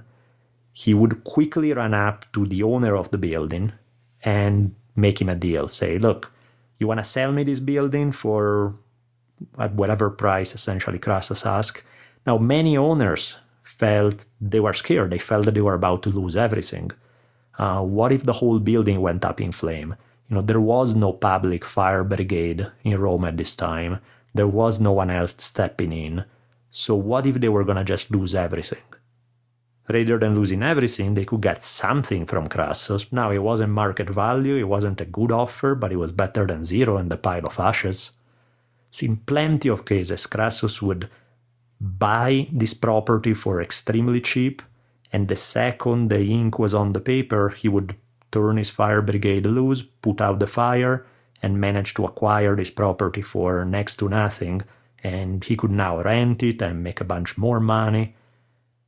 His whole game was to make bank and then turn this money into political influence in a variety of ways, by making loans to rich senators, by buying votes from the poor. He basically was throwing his money around to make sure that everyone owed him favors. It is by this point that the Senate and the people decided to give him the power to go fight Spartacus. What's interesting is that Crassus at this time was a private citizen. He was not some government official or high ranking. He was just a regular private citizen, well, not quite regular perhaps, an incredibly wealthy one, but was given the power to raise his own army by the Senate. And clearly Crassus was one of the very few men who could afford to do such a thing. In his earlier years, Crassus had gone through his fair share of traumatic experiences. As a young man, he had seen his own father's head hanging from the speaker's platform in the forum.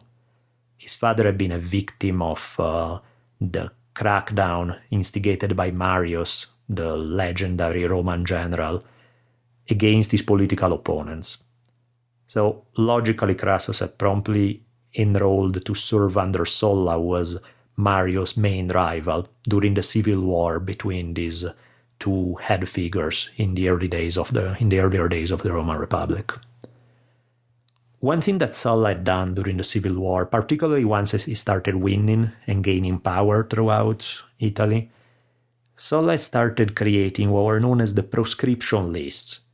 The proscription lists were basically lists of men who were to be killed as enemies of the state, and their property was to be sold at auctions.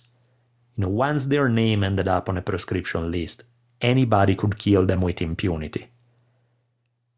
And Sulla turned political murder into good business, because essentially after eliminating his enemies, he could sell their property at these auctions at a fairly discounted price. But it's not like it was his money, he's selling somebody else's property and making bank in the process. Well, always having a good eye for business, Crassus also sees a good deal when he sees one, so he would regularly attend these auctions and bought much of this property that was being sold at crazy discount rates. So by now he had accumulated so much capital that he could afford to field 6 legions plus the ones from Gellius and Lentulus. So he had something in the neighborhood of 40,000 men under him. This is where the story gets juicy. Crassus decided to send one of his legates, a man by the name of Mummius, to encircle Spartacus. However, he ordered him, do not engage yet. Start pressing him, get close to him, but do not fight. Mummius, however, had other ideas. He decided to try to gain glory for himself by doing the very thing that Crassus told him not to do. So Mummius disobeyed orders and attacked Spartacus' forces. In doing so, he promptly joined a long list of Roman commanders who had tried their hand with Spartacus and got badly beat. Many of Mummius' men were killed, and some saved themselves by throwing down their weapons and running away, which was considered highly shameful according to the military ethics of the time. When news of this event reached Crassus, he had smoke coming out of his ears. We can safely say that Crassus was not overly pleased with the news that his men had disobeyed his orders and were routed in the field. So he decided to send a message by reviving an ancient punishment that had fallen out of use for a long time by now. What I'm talking about is something the Romans refer to as decimation. Now, what could be so terrible about something with such a nerdy name? Decimation? Really? What is it? Sound like a math problem or something? Well, what decimation was all about, in this case at least, is that 500 of Mummius' soldiers who had run away from the field were divided into groups of 10 and forced to draw lots. So 500 men divided into groups of 10, drawing lots. 9 out of 10 would be spared. They would draw identical color lots, and that means they would get to live. But 1 out of 10 would pick the different color lot. His destiny was to be beaten to death by the other 9. Let's slow this down for a second and really picture this. What it must have felt like to cast lots knowing that your life is on the line. And just once you are elated because you found out that you are among the lucky ones, and you are among the ones who are to be spared, you are handed a stick and ordered to beat to death one of your fellow soldiers. Anyone who has served in the military knows that you usually form some very strong bonds with those who serve with you. I mean, you always hear, it's like one of the classic things in most armies, that most people fight not necessarily in the name of some greater cause. They are fighting for their brothers in arms. They are fighting for those next to them. So you can picture the psychological atrocity of being allowed to live, but only at the price of bashing the brain of your comrade, of your friend, into the dirt. All the while knowing full well that it could have been the opposite, that it could have been them beating you to death had the lots turned out different. If there was a recipe for PTSD, I think this would nail it perfectly. You can only imagine what the dreams of the surviving men were probably made of in the years to come. But for Crassus, this was a way to show he wasn't playing around, and that his orders were to be taken seriously. This bloody ritual was Crassus' ideas of boosting morale. After this, Crassus began to win a few small engagements as he made his way south. He managed to beat a group of 10,000 rebels who had split from Spartacus' main group. This was the first Roman victory since they had beat Crixus. This is actually the second Roman victory overall, since so far they hadn't had a whole lot of luck against Spartacus' men. By now, Spartacus is beginning to feel like he's getting trapped into the south. Crassus is beginning to close the circle around him and push him further and further south into Italy. So Spartacus decides to jump and try to cross into Sicily. Leave Italy, leave the mainland, cross into Sicily. And in an effort to do this, he made a deal with some Cilician pirates who operated in the area to take them to Sicily in exchange for money. The plan probably was to take over the island, since Sicily made for excellent defensive positions, being located far away from the mainland. And we don't know exactly why, it's not clear, but the pirates betrayed Spartacus and went back on their words and left him stranded. Did they have a deal with the governor of Sicily, or perhaps with Crassus? Did they simply not get as much money as they wanted? We don't know why, but bottom line is Spartacus is stuck on the southern coast of Italy. He can see Sicily at the thinnest spot between Sicily and the mainland of Italy it's a tiny bit less than 3 miles.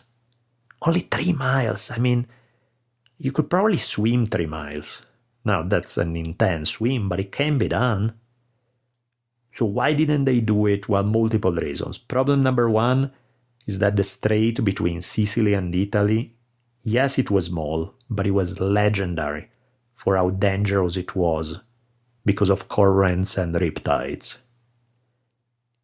And even if by some miracles most of his men could make the swim, by the time they reached the beach, they would have met by Verres' men. Verres was the governor of Sicily at this time, and they would have picked them apart as Spartacus' men would have emerged from the sea, worn out from this crazy heavy swim, and they would have been destroyed. So the Sicilian option is fading away. There's a last attempt. Spartacus' men try to fashion some rafts, but by now it's late autumn, so the sea is very stormy, the waves are very tall. The first few rafts that they put into the water, they get crushed by the waves, and they realize that there's no going to Sicily at this time. The people in the Roman assembly were getting a little edgy even with Crassus. Now, he had performed better than previous commanders, but things were not moving fast enough for their liking. So the people in the assembly decided to vote to recall the general Pompey who had been busy fighting in Spain.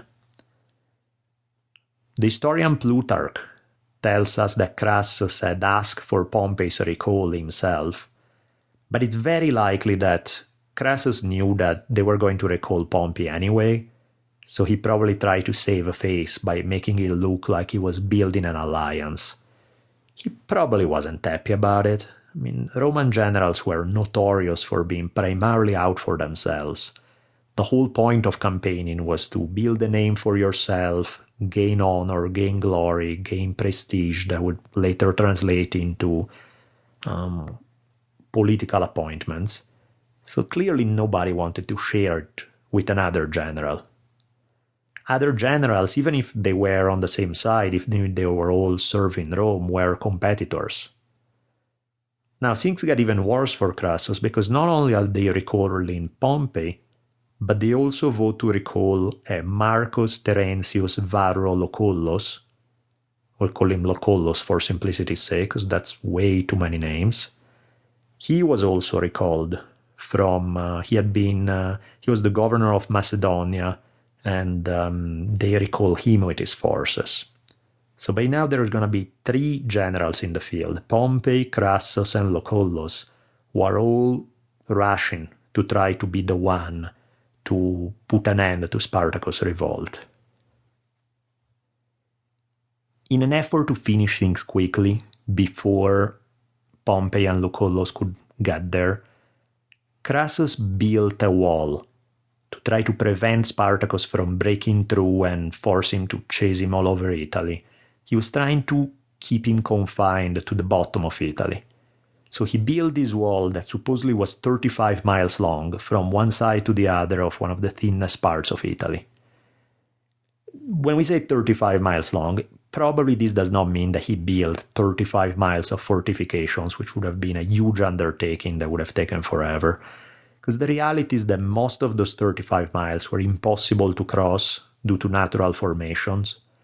So probably Crassus built a few miles in between those spots that were impossible to cross, in the only areas in those miles where Spartacus could have pushed his people through. Realizing what's going on, Spartacus turns north and smashes into the wall, and he sits there trying to figure out how to break through. In the meantime, as he's pondering what to do, it is another moment in which he demonstrates he's not playing around either.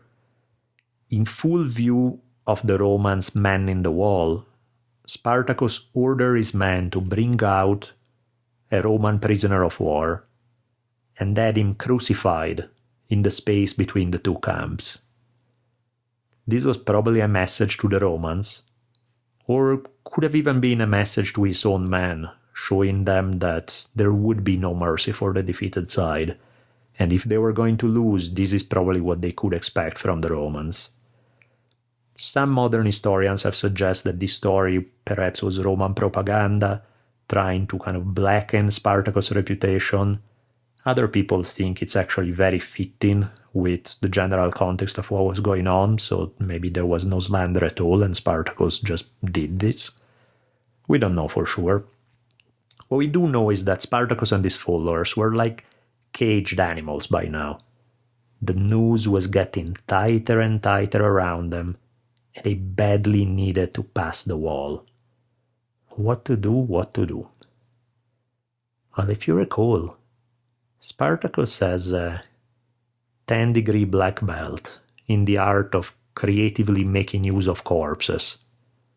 Remember the time when the Romans were watching his camps and he wanted to break free? So he had propped the corpses of friends and foes to make it look like his camp was still manned, while he and his people were making their escape.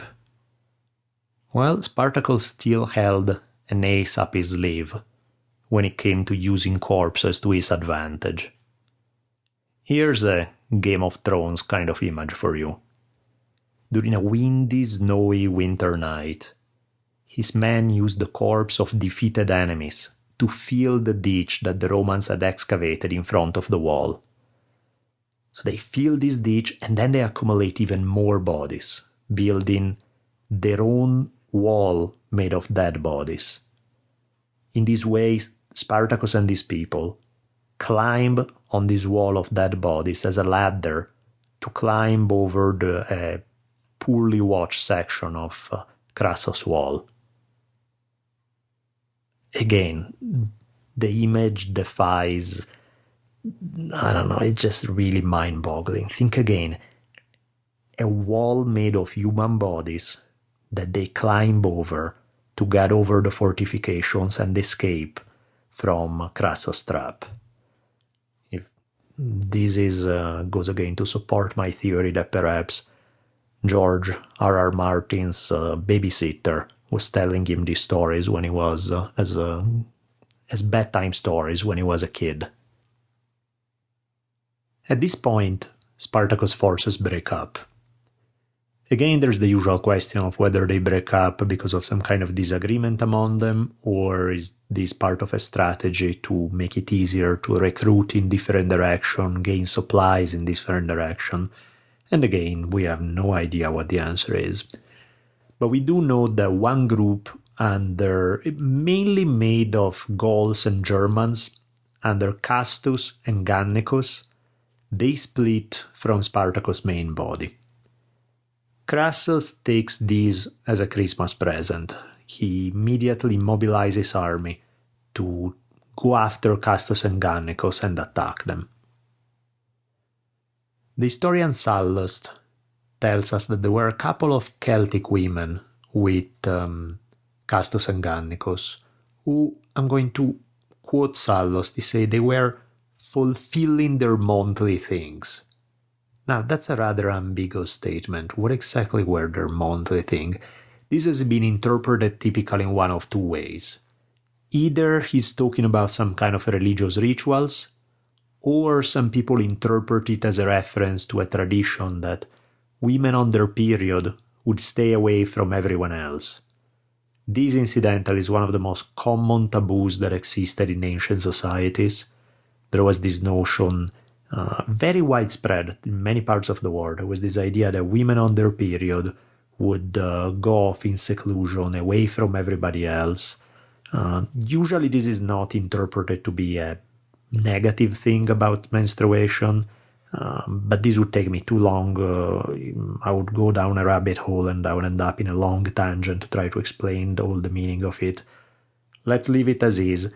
So, for whatever reason, whether for religious reasons or for a taboo related to menstruation, these women were off, away from the main camp, and in this situation they see Crassus' men coming to attack. So they are able to run back, warn their men that an attack is coming, so the Castus and Gannicus men get ready for battle. The battle is brutally hard. It's one of the hardest battles that Crassus had ever fought up until this point. Initially, the battle is kind of inconclusive. Neither side can gain a decisive advantage. But eventually, Crassus came up on top and managed to crush them. The story goes that there were something in the neighborhood of 12,000 men who were killed from Castus and Gannicus' forces. The leaders of this group, the above-mentioned Castus and Gannicus, died here, and so did most of their men. The historian Plutarch tells that only 2 men out of the thousands who died had wounds on their back.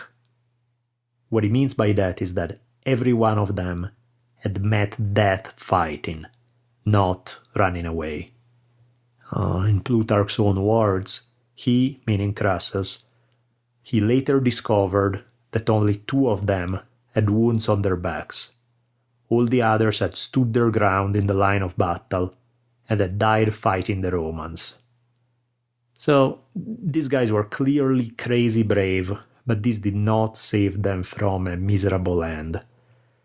This was a huge victory for Crassus. Not only was he able to score one of the biggest victories so far by the Romans, but he was also able to recover countless battle banners, fasces, eagle insignia, those kind of things that Roman armies very much cherished as symbols of their units, and in this way was able to regain some honor for the Roman army.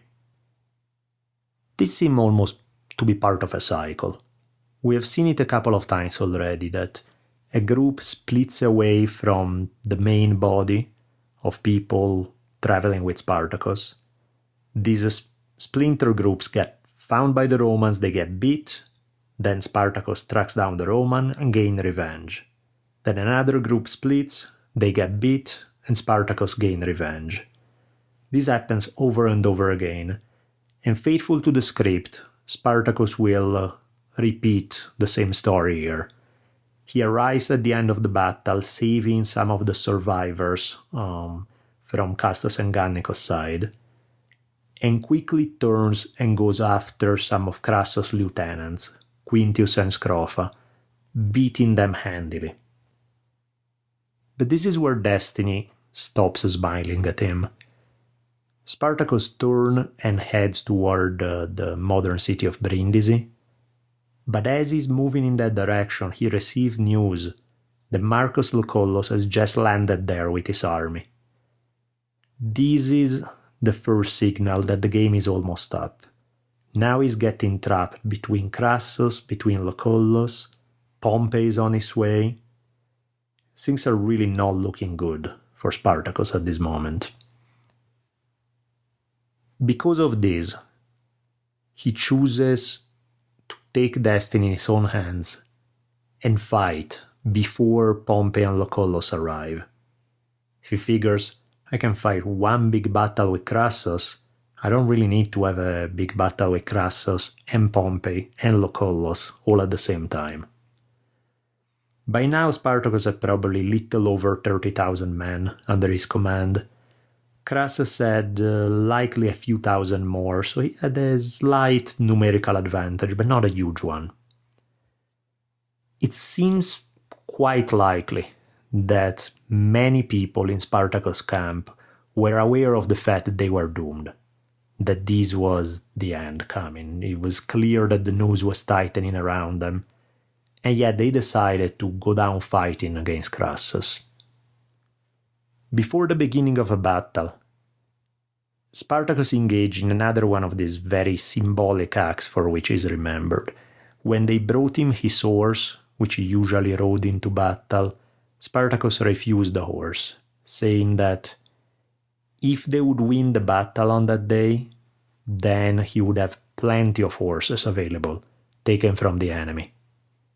And if they lost, then he would have no need for a horse at all, meaning he would embrace that in battle. This was either victory or death. There was no other outcome. At the beginning of the battle, it seems that Spartacus hedged his bet on one thing.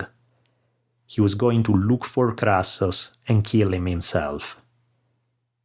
This is quite a crazy story if you think about it. Here you have the commander of an army looking for the other enemy commander in the fields among tens of thousands of people trying to kill each other. In many ways, this looked like a suicide mission. The odds are really slim. At the same time, it's not like they had too many other possibilities. So it's like, you can't make this stuff up. This is a deed straight out of some epic warrior poem. And Spartacus almost lives up to it. He cut his way toward Crassus, gets so close to him that he managed to kill single-handedly 2 centurions who were protecting Crassus. He keeps going, fighting his heart out. By this point, though, all the men who had supported this mission have either been killed along the way or have decided to turn back. So Spartacus by now is left almost alone in the middle of the Romans. And just as he's getting closer to Crassus, he takes a spear through the thigh. He keeps fighting despite this, but is eventually killed by many enemies. This is what Florus had to say. As was appropriate for men commanded by a gladiator, they all fought to the very end sine miscio. Sine miscio, this is a reference to gladiatorial combat. As a gladiator, if you are wounded and felt that the other gladiator had your number, you could try begging for mercy.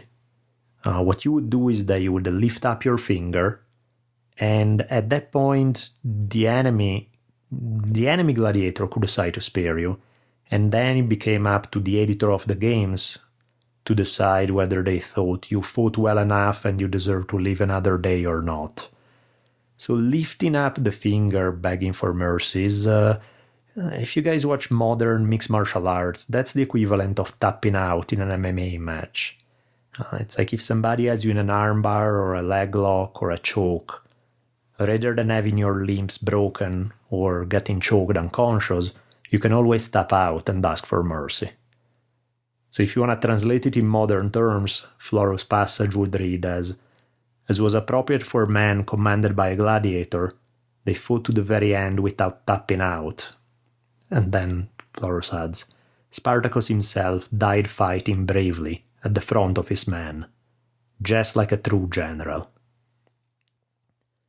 It's funny how even historians writing from a Roman standpoint can't seem to help themselves and end up admiring Spartacus.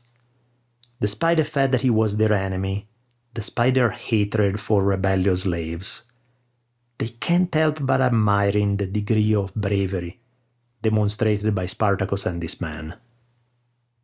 But bravery or not, the outcome of the battle is not a good one for Spartacus' men. Most of his army is destroyed in the field.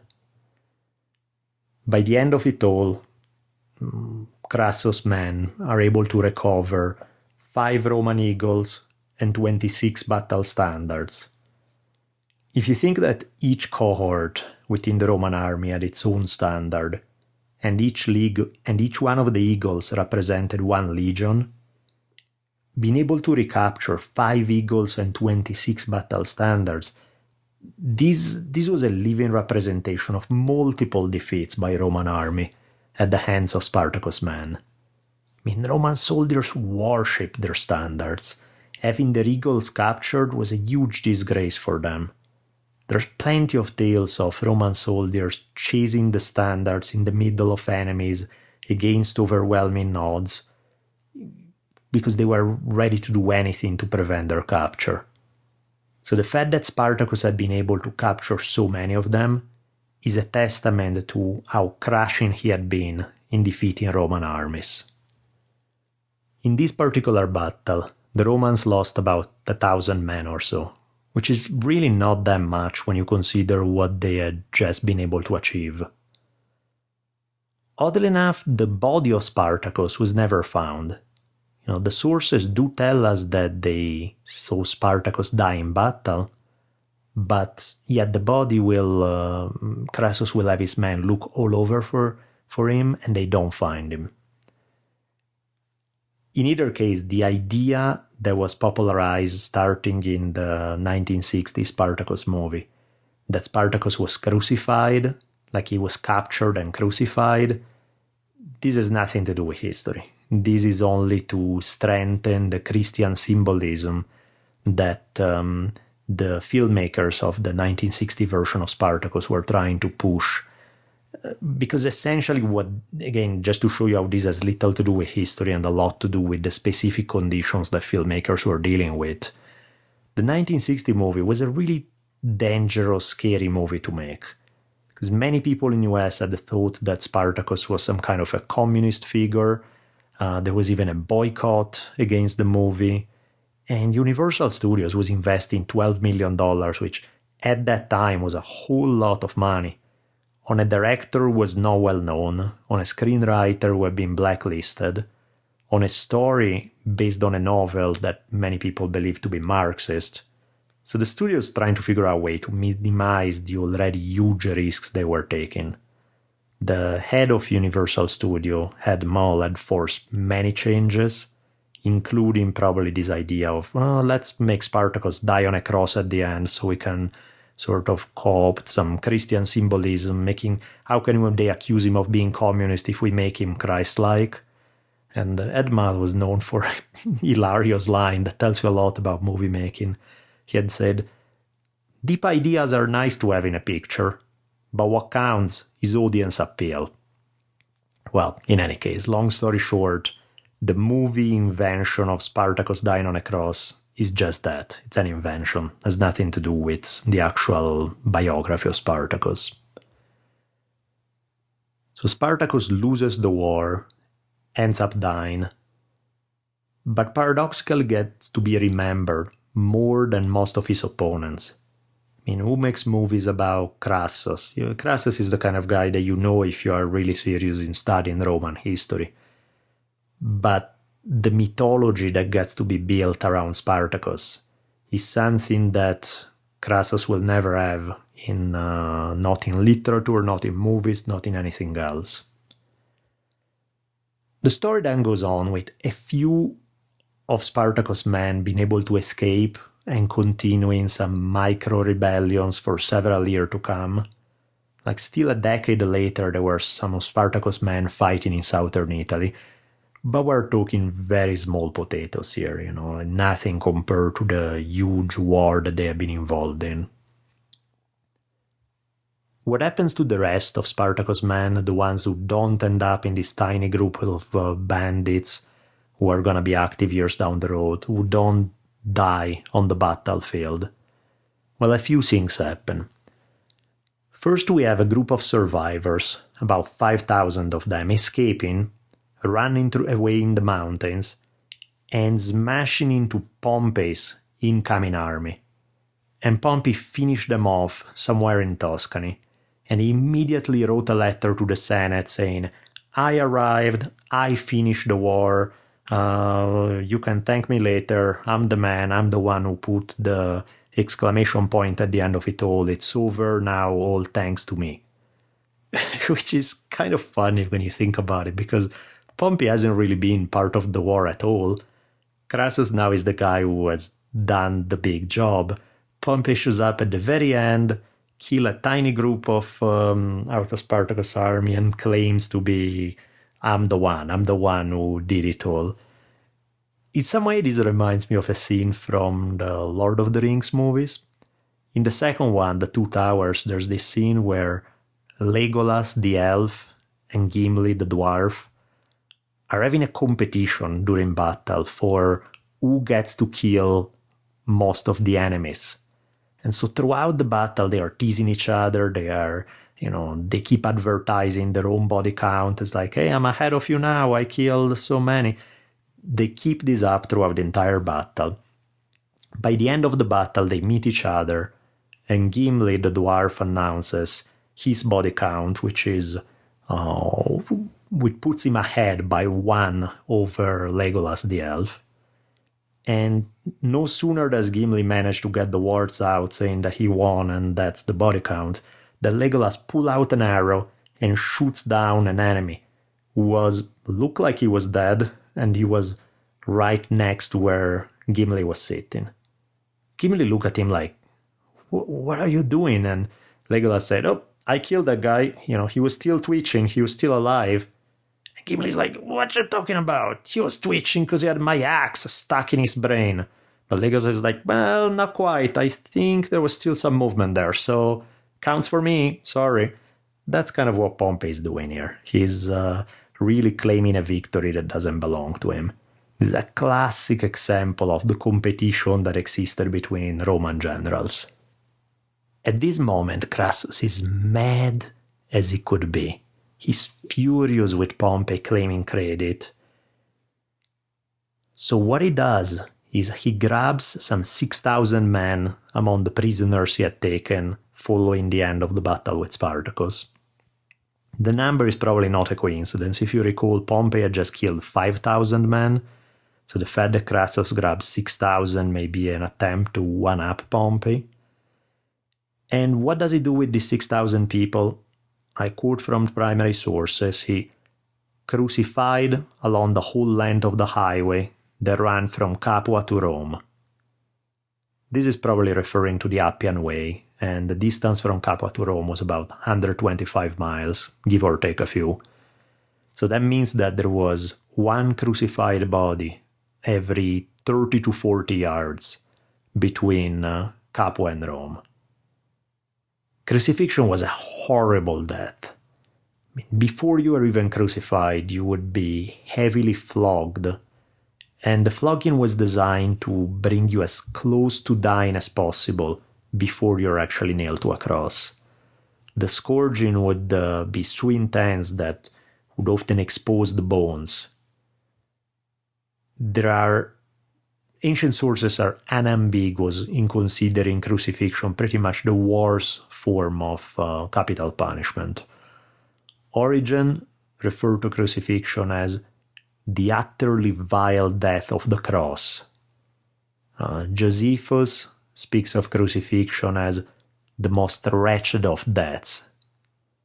Cicero, some people pronounce the Latin Cicero, there's disagreement on that. In any case, Cicero said the most cruel and disgusting penalty, and in another passage he refers to crucifixion as the ultimate punishment. There's no disagreement here that crucifixion was pretty much as bad, even among Romans who had a never-ending fantasy and imagination when it came to dealing horrendous punishments. Crucifixion was pretty much the worst that could happen. It's very likely that among the 6,000 people crucified, there are obviously men, but there are probably also women and kids, since there really was no special treatment for them within the Roman justice system.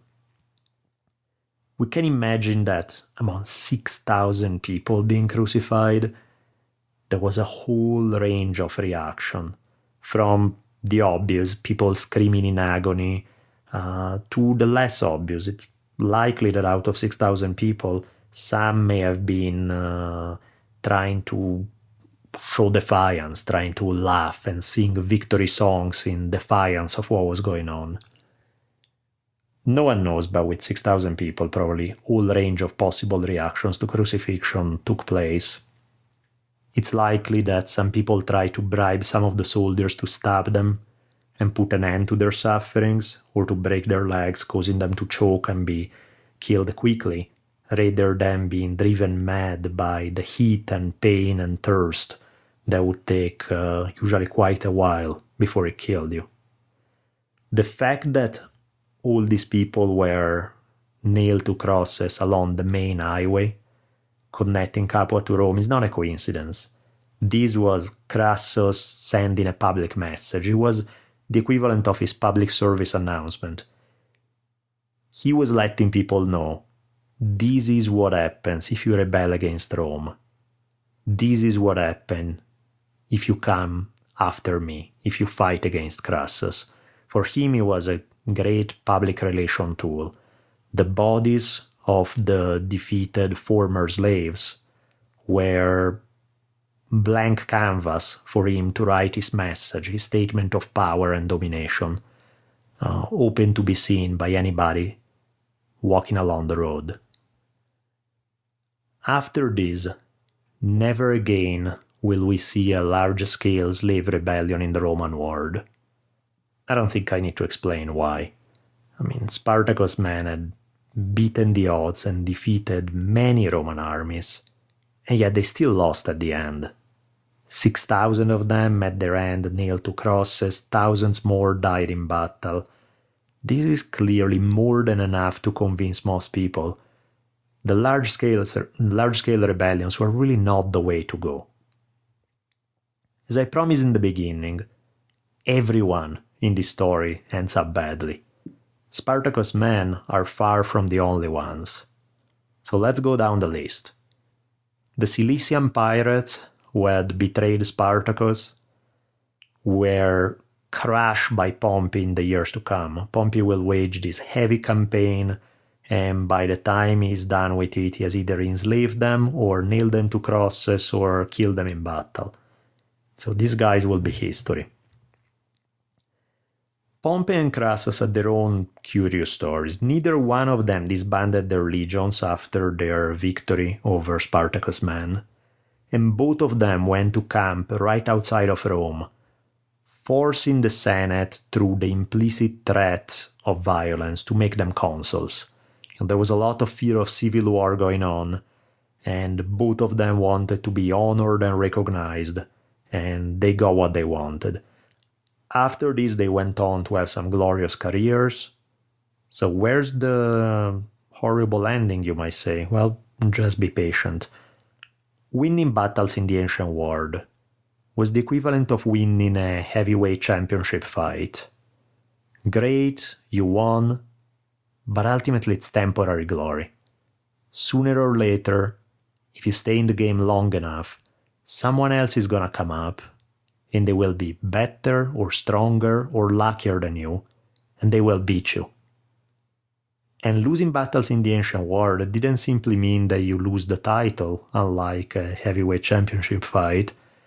It means that very likely your head would end up on a pike.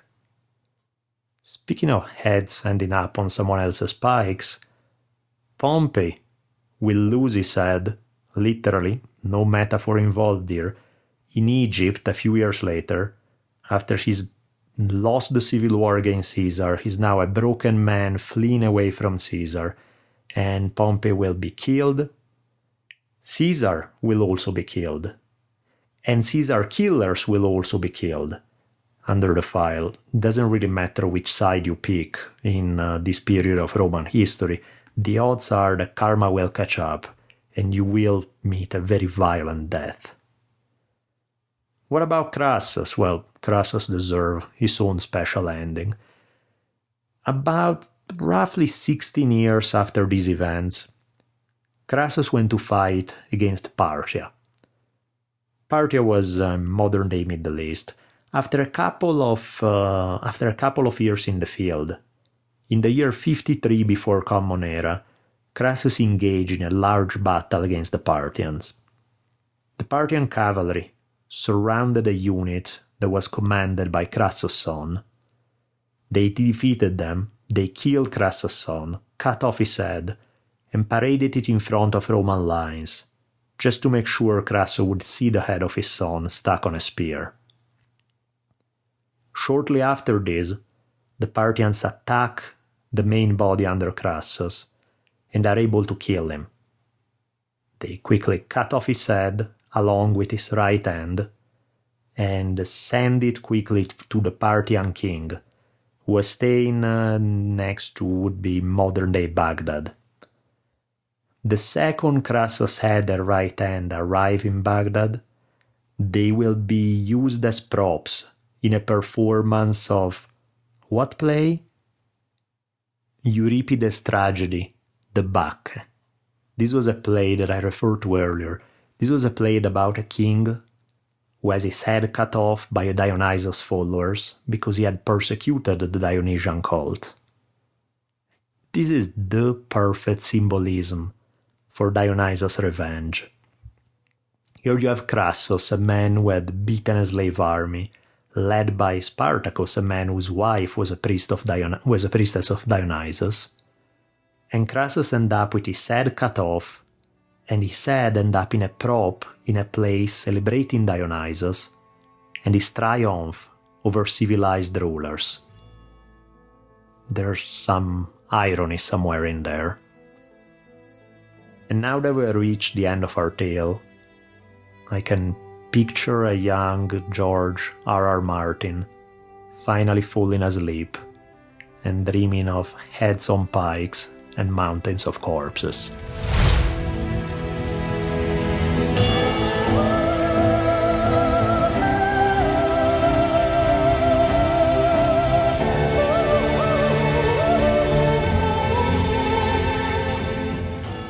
Now, a couple of things regarding future episodes and ways to support the show. Let's get business out of the way first with, again, a big thank you to Onnit.com, Chimera Coffee and Datsusara for sponsoring the show. If you guys, I would never endorse products that I don't actually like. I've tried the products by Onnit, by Chimera Coffee and Datsusara and enjoyed all of them, so I have no qualms recommending them. If you want to check them out in a way that you get a discount and you support the show, check out the links in the episode notes with the appropriate discount codes, and let me know if you like them. Also, an easy way to support the show that doesn't cost you an extra dime is if you shop on Amazon, please use the Amazon link that we have on the History on Fire website, and you don't spend an extra dime, and Amazon give us a little kickback.